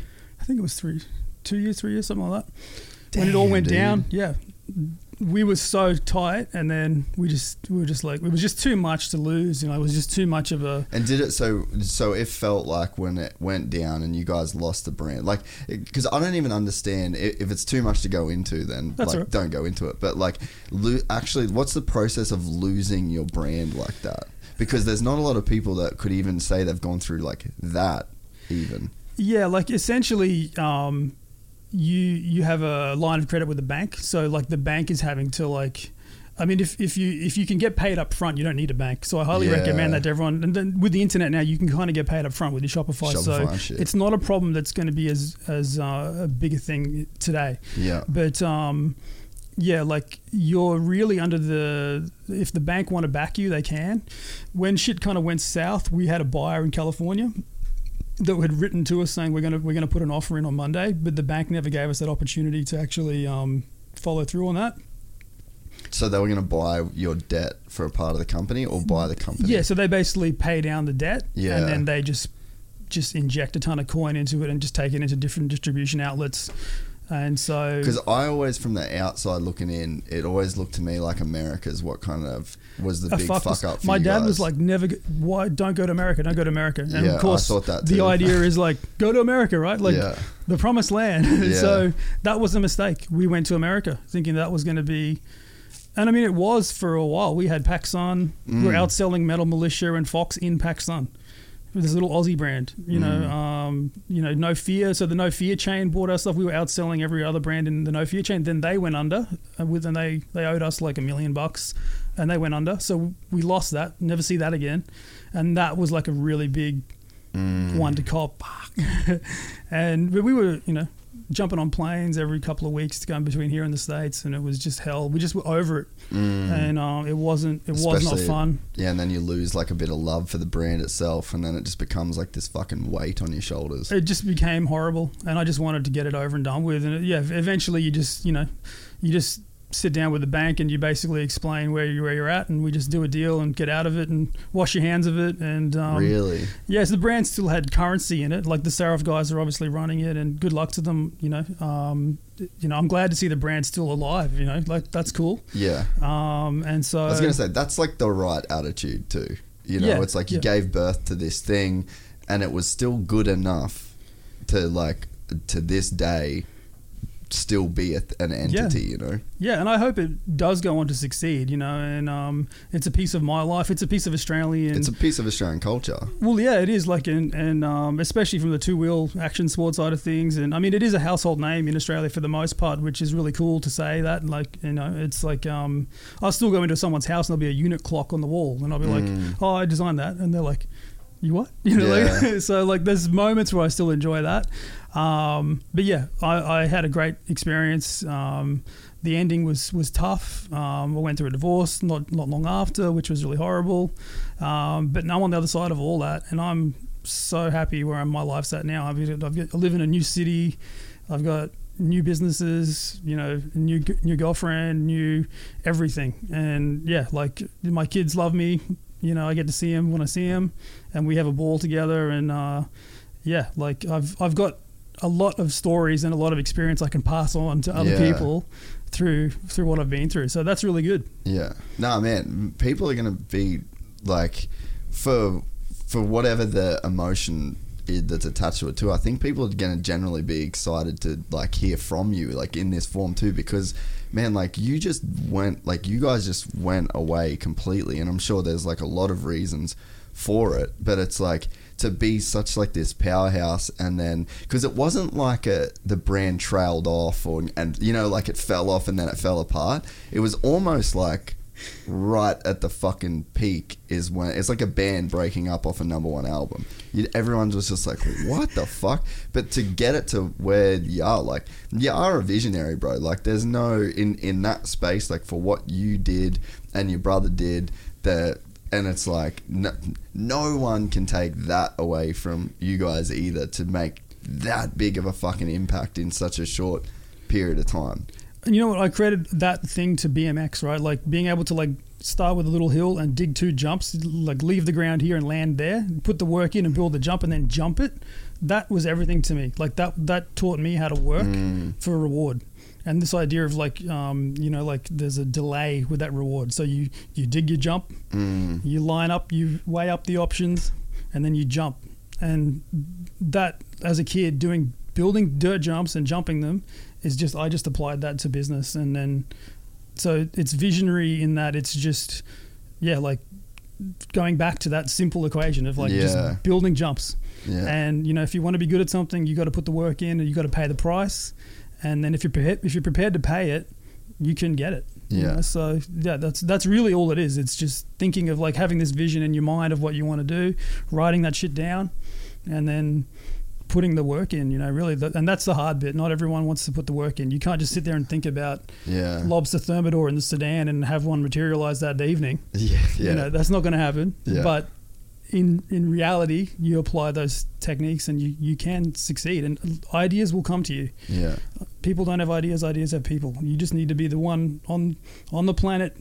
Just go and come to me, and be the one that just the lightning strikes at. Well, that's one of the things that I go like back to with this whole like the meditation mindfulness stuff is that like you give yourself space for shit like that. Like if you're a person that like I kind of feel like I've got this underlying thing of your heart beats without you trying, you breathe without you trying, you wake up every single day without trying. Like there's some force at work that is good. Like there is some quality thing that you're just aligned with that keeps going. So it's like that's sort of one of the things in my head where if you can just make some space for something new, like if your life kind of fucking sucks right now, all your thoughts are negative, you're in this shit space, like maybe what you need to do is, like you said, you just let something come. Don't fucking try. Don't think about all the shit that you've done before. It obviously hasn't worked. Make some room for completely new shit to come to you from a place that it's never come from, because there's just never been any room. That's kind of how I can relate to what you're saying. And it's shit that I'm learning off of. Like I appreciate that because I feel like that's a weakness in my life, is like comprehending that. Otherwise it's just pushing a wheelbarrow up a hill, full of bricks, which is one of my close mates said to me the other day, and I was like, that's actually really true. Like when I get onto an idea, like I just go for it, and like that's good in some ways, but I feel like I've been lacking the just chill out. Yeah. That email can go tomorrow. Like, take your time, hurry slowly. I think, those things are quite relevant, but you can go too fast, too furious, and that's certainly what we did. And it was just, like, if I could go back, I would have slowed it down. I just would have brought the afterburners back a bit and put it in maybe third. Yeah. And but then I would have been doing the same thing for 15 years, like you were saying earlier. Like, do you want to do the same thing for 15 years? Like, I'd much rather be going and building another one or a thing over in this industry or that industry. As long as you're not tied to the success. Like, you were probably just too tied to the idea of success. And it's like that if you're so attached to that part of the business, then it's like you're not really going to give yourself room to, slow it down. This is it. Like the analogy I use is you're on a merry-go-round and it's spinning, and you just can't get off of it. And that's the best way to describe it. And if you could slow it down somehow so that you can step off, because if I was to jump off of it, I would have just got flung into the side of the wall. But I think that if you're lucky enough to be successful where everyone's buying your stuff, like that's when you need the most help, because like it's not trying to get there. It's like if you do if you're lucky enough to get there, it's how it can go from there. And I think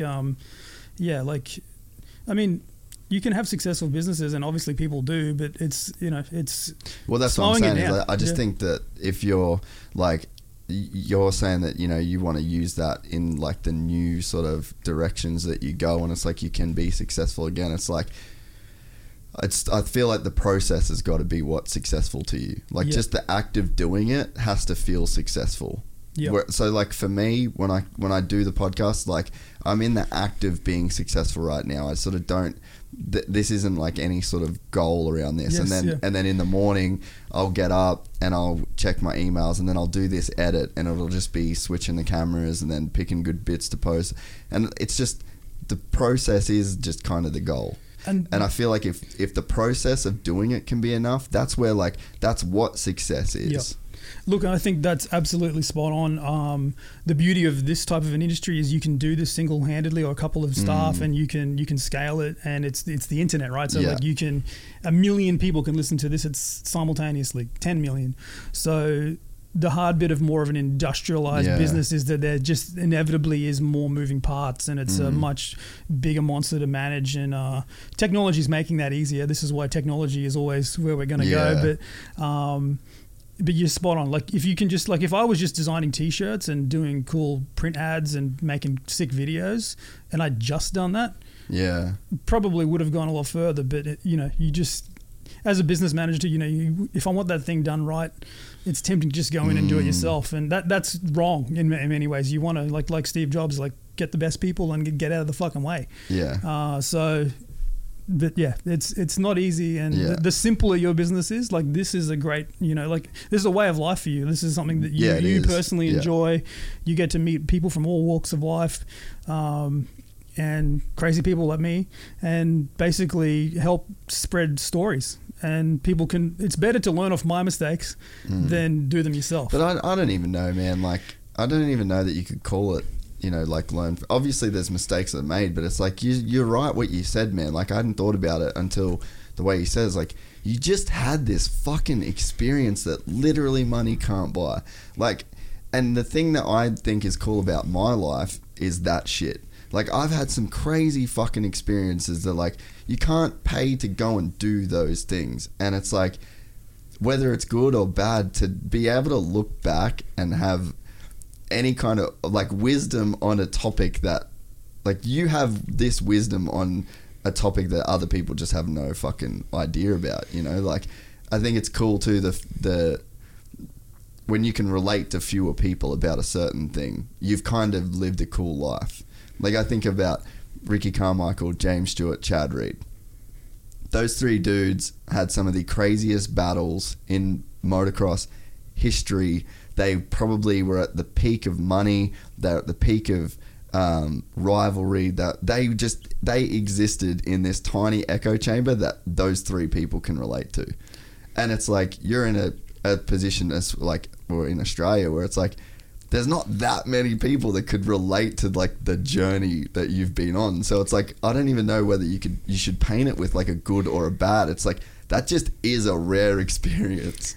Honestly, it was just like a movie. And in a movie, you need a villain and you need a hero or a main character, and then they go through this frequency of pain and anguish and hopefully celebration, or it's a bad ending or whatever it is. But the beauty is you've had this wave function that's gone up and down, and, like, I've definitely got some really bad lows and some incredible highs, like, so I look at it like that. I got to have this crazy sort of experience where I got to see the bottom and the top, and I'm still alive, and I'm still young enough to go and take that experience and apply it elsewhere, and we are in our own movie, and there's 33,000 days on set, and you got to make it a box office. That's how I say things to people I know who are starting business or just in life, like, get out of bed, get out there and go and do something. Yeah, dude. One of the really cool things, I had no idea that you and your brother were still tight, because I heard that you guys weren't cool for a while, and to me that's probably like, that's one of the questions that's like a happy fucking, if you want to say happy ending to a movie, like, what was the process like to getting back to that? I just missed my brother, like this, you got brother, right? Mm-hmm. Yeah. So, like, you guys have your own personality, your own sense of humor, certain things you could say to your brother that only your brother would get. 100%. And, like, he'd be on the ground laughing. You don't have that with other people. Like, you don't have that. There's a certain nastiness too that you can be to your brother that you can't be to somebody else. That's like the kind of fucked up thing. This is true. You've got this frequency. Again, it's just like, you can be good and bad. High, yeah, and I see that with my own two sons, and I see them rile each other up over the same sort of thing. But yeah, I just genuinely missed him in my life, and we both made mistakes and certain things we disagreed with each other, which inevitably pulled us apart. But we just let that shit go. I just wrote him a letter, and I'm like, dude, like, I know this thing just ended poorly, but fuck, there's so much life left to live. We went through this crazy ride, like, and he was doing really well with some things, and I congratulated him on that, and I'm like, like, let's not be dickheads, let's just get back together. And yeah, he was like, sounds cool, and it took a little while to kind of get back, and family splits are horrible. Like, my parents were just destroyed by that, really? Like, it destroyed my parents. Yeah, that's fucking I didn't even think about that. That would have fucked them up. Oh yeah, so it was pretty crazy. Then, like I said, went through a divorce. So, like, my entire family just broke to pieces, basically. But we're all a pretty tough bunch. Like, my grandmother went up to the PNG in the middle of the 50s or wherever it was. So, like, we've got that easy. DNA.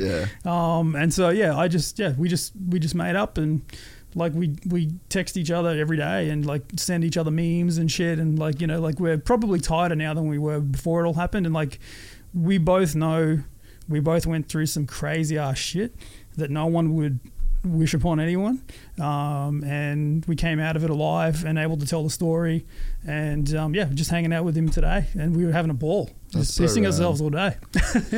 Yeah, fuck, man, that is like, that's the one good that you want to come out of it. Yeah. Is if you start something with your family and then it goes to shit. I see families destroyed. I've seen it in like other families that I'm associated with, like, and yeah, it's a lot of the time it's over stupid shit, and people like be the man and just write them a letter. How long did it take? Like, how long were you thinking about writing that letter before you wrote it? Probably 6 months. Yeah, I reckon. And then it was just fairly easy to write, and I would say that I'd recommend that to everyone out there that are in a similar situation. Like, no one's perfect. You're just as flawed as the next person, and your family is important, and you got to keep those people close, and just be the bigger man and apologize and just acknowledge where you went wrong, where you can fix things, and your family is more important than money or decisions that were made, and you just carry on, and like there's so much more to give. Yeah, and that, like what you said about it's like a long ass life. Yeah, because I bet that 3 years felt like a fucking long ass time, and you're like, man, there could be another like 60 of these. Well, that's right. Yeah, so it was really good, and like like it's a great relationship, and we've got like, it's just so good to be able to talk to someone who went through the same thing as you. That's like your family. That's what I'm saying though, is like when you do something so fucking unique that there's like not that many people that can relate to you, that's a cool place to be, whether the experience was kind of good or bad. It's hard to be unique with 7 billion people on the fucking world. Yeah.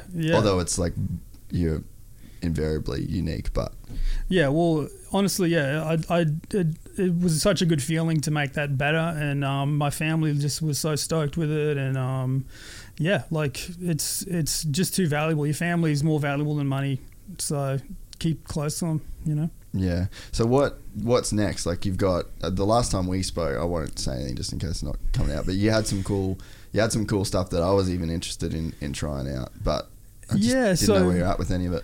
Look, basically when you go through a divorce, you can't grow your businesses. So it's just the way that the system works, and I had to put all my extra dreams on hold whilst I got that dealt with, and that's been recently done, so I can go and do some new things now, and I'm not rushing at it like a bull at a gate like I might have been, when I was 26. So I've got a few little ideas that I wouldn't mind putting into the world, which are already underway. So just toying with when I launched them and how I launched them, and some might succeed, some might fail, I don't know, but I love the thrill of giving it a go. So you'll see some things from me probably before Christmas, I hope, and as I said, like, I don't know if they're going to succeed. Whether they're as big as Unit doesn't bother me. Like, if I can improve someone else's life, like, these are in industries completely foreign to moto, but I think there's room for them in the world. So why not do it? Yeah, I'm excited just to see where the Paul Everest brain goes, because it is a fucking weird brain. It's like, and I'm not saying that that's a bad thing. No, I appreciate it. I actually, like, as a kid, I was always hanging out with the misfits, and like, I've always been in that sort of realm. I actually take it as a compliment, because it's a fucking crazy world. Maybe you might be somewhat sane if you're seen as crazy, and I always found myself gravitating to the crazy people, or the people sort of thrown to the side or casted away. Like, for some reason, that was always, something that felt normal to me, So I feel really motivated. I feel like, I've got plenty of things left to do and say, and the world is insane. So there's more to say. Like, comedians love this time because it's such a, it's such a moment in history. So certain certain people can say things and it has more amplification because it's more relevant to the conversation in the world. And I like making art. I like making industrial design. So I'm just going to flex that creative muscle essentially, and it'll have different forms and different pathways it goes. And I'm interested to see where they go myself. Like, I'm not afraid of failure. Never have been. And it's fun to actually, sometimes getting it wrong means you can get it right. So that's it. You either learn or you win. So what is it? You learn or you win or you learn. Yeah, you win or you learn. Yeah. That's how I look at it. Yeah. Well, dude, it's been fucking cool getting a chat. This has been the first time we've had a chance to chat like this. So hope you enjoyed it.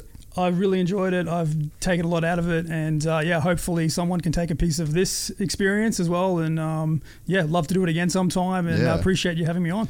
Yeah, people are probably going to be fucking bored through the thing, shit in the middle where I was fucking talking. But it is interesting stuff. Like if you've had those kind of thoughts before, and it's like it's hard to get like a no bullshit kind of like conversation around it too, where people aren't. Yeah, I think it's a very delicate subject, and people with open minds can really embrace it. And it's certainly something that we're as a species grappling with. And I love dialogue and debate around it, where everyone's still friends at the end, and you can just throw ideas out there, and maybe some of it works, some of it doesn't, but it's fun. It's part of being human, trying to figure out what the fuck this thing is. Yeah, well, I'll let you know some of the books and shit like that I've kind of read, and the app too. So sounds excellent. And meditation and taking things a bit slower, I feel like that's been my lesson from today. So I appreciate that. Dude, I'm sorry it felt like it was a lesson. No, I didn't mean it to be a lesson for you. wasn't trying to be preachy, but I've definitely got tons out of it. So good times. I appreciate it, dude. Awesome. Cheers. Thanks, man. Yeah, that was good fun, dude. Yeah, fuck, you're a legend, man. It was cool to talk to you. Yeah, I said to Jenna, my girlfriend, I said, like, it's so cool to have a moto podcast of this caliber, like, with what you've done here. And, like, I think, this is the future of media. And it's good to encapsulate what you've experienced in life in a forum like this. Like, that's going to live forever. Yeah. Somewhere on the internet, so my story will live on. I might die tomorrow or, whatever, but you get to capture people's stories for eternity. And I think your ability to extract that is really good. And you'll hone in on that as time goes on even more, and you'll just be a channel for information that is, like, super valuable. It's hard, because I never want to come across like I'm just trying to, like, fucking preach to people and shit, but it's like I've literally been, for the last 10 years, like, I just was wandering around the US, like I was fucking lost, like, and I was grinding, like I love to grind, I love to work, and but that's all I did, and I always just had these questions, just constant questions, and they were all just to do with, like, kind of what you were saying, like, what the fuck are we doing here? What is everything? Yeah, like, that's ultimately where you kind of end up getting, is it's like my form of, like, just dealing, like, medication was trying to find out what is the universe, like trying to go to every intellectual that's ever spoken of anything and just download all that shit, and then try and, like, listen to physicists talk about this, and, like, chemical engineers trying to describe this, and conscious people, like, and it's like that was my only way of trying to make sense of the world. Like, there's got to be more to it than this. Like, if my dreams have come true, and then this is where I'm at, like, what is this thing, like, and then, like, that's just what, like, and I've never stopped. Like, it's almost like a problem. Well, and bro, like, I felt the exact same way, man. Like, I just was going, and that's what I was sort of trying to say, is, like, you go deeper into yourself, and you just get to a point where you're like, it's fucking wrong. Like, there's no point looking here. Like, it just falls in on itself. It's like you get to the bottom of it, and then the bottom of it is like, oh, I'm just all of these old thoughts. That's all that I'm... the accumulation of your former life. You're just like, I'm this old fucking thing that isn't actually real. Like, the thing that's real is, like, the person that's in the room. And then I'm like, oh, you've been through the same thing. Like, you're just this real... Like, you're just this accumulation of old thoughts. Yeah. And it's like, you didn't really have control over a lot of those inputs. And it's just like... you go, well, what you need to do is just be like the receiver that's here right now. That's it. Yeah. And it's like, go tap into the self and tap into the memory to realize what you got to do tomorrow and what you got to do for your kids and what you got to do to procreate. Like, there's a level that you have to tap into that self, but don't try and understand it. It's old. Yeah. That's an old thing. Yeah, this is it. It's not the direct necessity of the next step. It's like a good song has space in it too. You know, like they let the beat drop. Like Tool or Pink Floyd are very good at like. Yes. They drop the and I'm not a musician by any means, but like just the way they would like delay. It's like shit breathes. Space and the graphic design, like, you know, like you need like X amount of open space. It's the golden ratio sort of shit. You know? Like, and that must be the mental scenario too. In fact, that's probably the easiest way for me to kind of compute it. Is it's like, I'm not doing the golden ratio. Fuck, tuck your headphones on and keep talking. I want to hear this part. Yeah, just talking to you then, I feel like the golden ratio thing is really powerful, and songs have music, and songs have space, and good graphic design has space, and having that space gives you a better reflection and a better result, and your brain needs space. And I feel like that's the golden ratio is how I can kind of compute what you've said, and I feel like there's a lot in that for sure. Yeah, it's just like you kind of get to the point where I think like where you get to where and you know when you hear people that like, I've never had that experience with like mushrooms and shit where they say they have like the ego death, but I've thought about like, have you ever had like a bad trip? Or Only what you'd once. equate to like a bad trip? Only once. I feel like now when I look back, I wouldn't say it's like bad trips, but like bad or like experiences that in the moment I gave them the value of bad. But all I think it was is just like the that whole ego thing. I think that's why they call it an ego death, is because like you get to the point where you just have to let go of it. Like you actually can't continue being in that body. You've got to just like go away for a bit. And I feel like the people, when they say they come out of that kind of experience and like ayahuasca and DMT and stuff, they come out of it realizing that they were too attached, and that like there is a point where you do just have to let go. And that's what, when you talk about the meditation and shit, it's like all you're doing is realizing that it's all you're like in something. All you've got to do is just step out. And like at this, when I was first getting, I'd say like better's like a weird term, but I started like seeing progress with certain things, and the feeling that I would describe is that like there's like this box that you're in, like a room, and then there's a door, and then when you open the door and then you put your face out of it and to where you can't see the edges, it's like you're just suspended and the world's happening out in front of you. And like you can live with the door open and never know that the room's back there, and then like you close the door and then you can sit in that room and you can make that room look however the fuck you want, because it's like it's you just closing your eyes, you know. And I started to associate.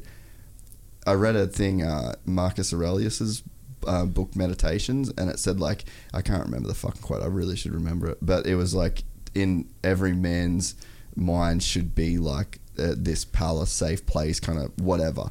And I thought that was real interesting. And then I started thinking about it, and I was like, oh, that's kind of like where you're going. Like if you close your eyes, so like the visual stimulus is gone, and then you close your mind to where like the thought stimulus is gone, then you're just kind of in that room.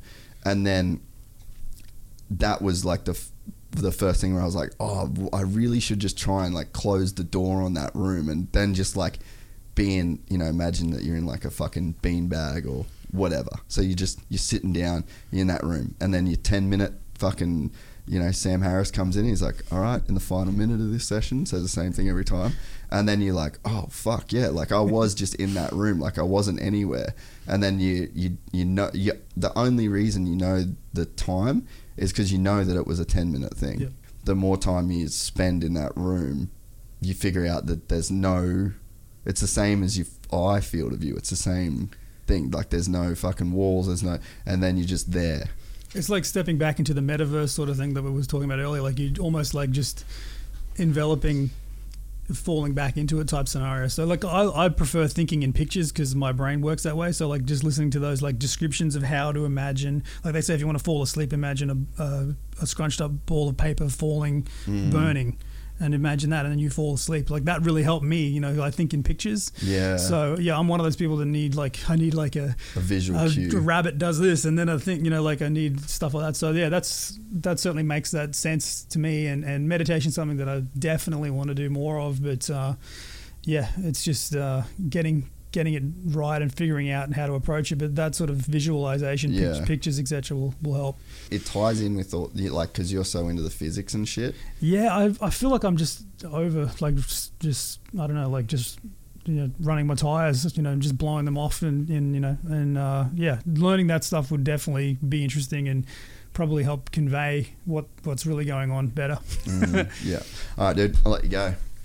I was like fucking interested in what you're saying. I was like, chuck them back on. Yeah, no, it's good to.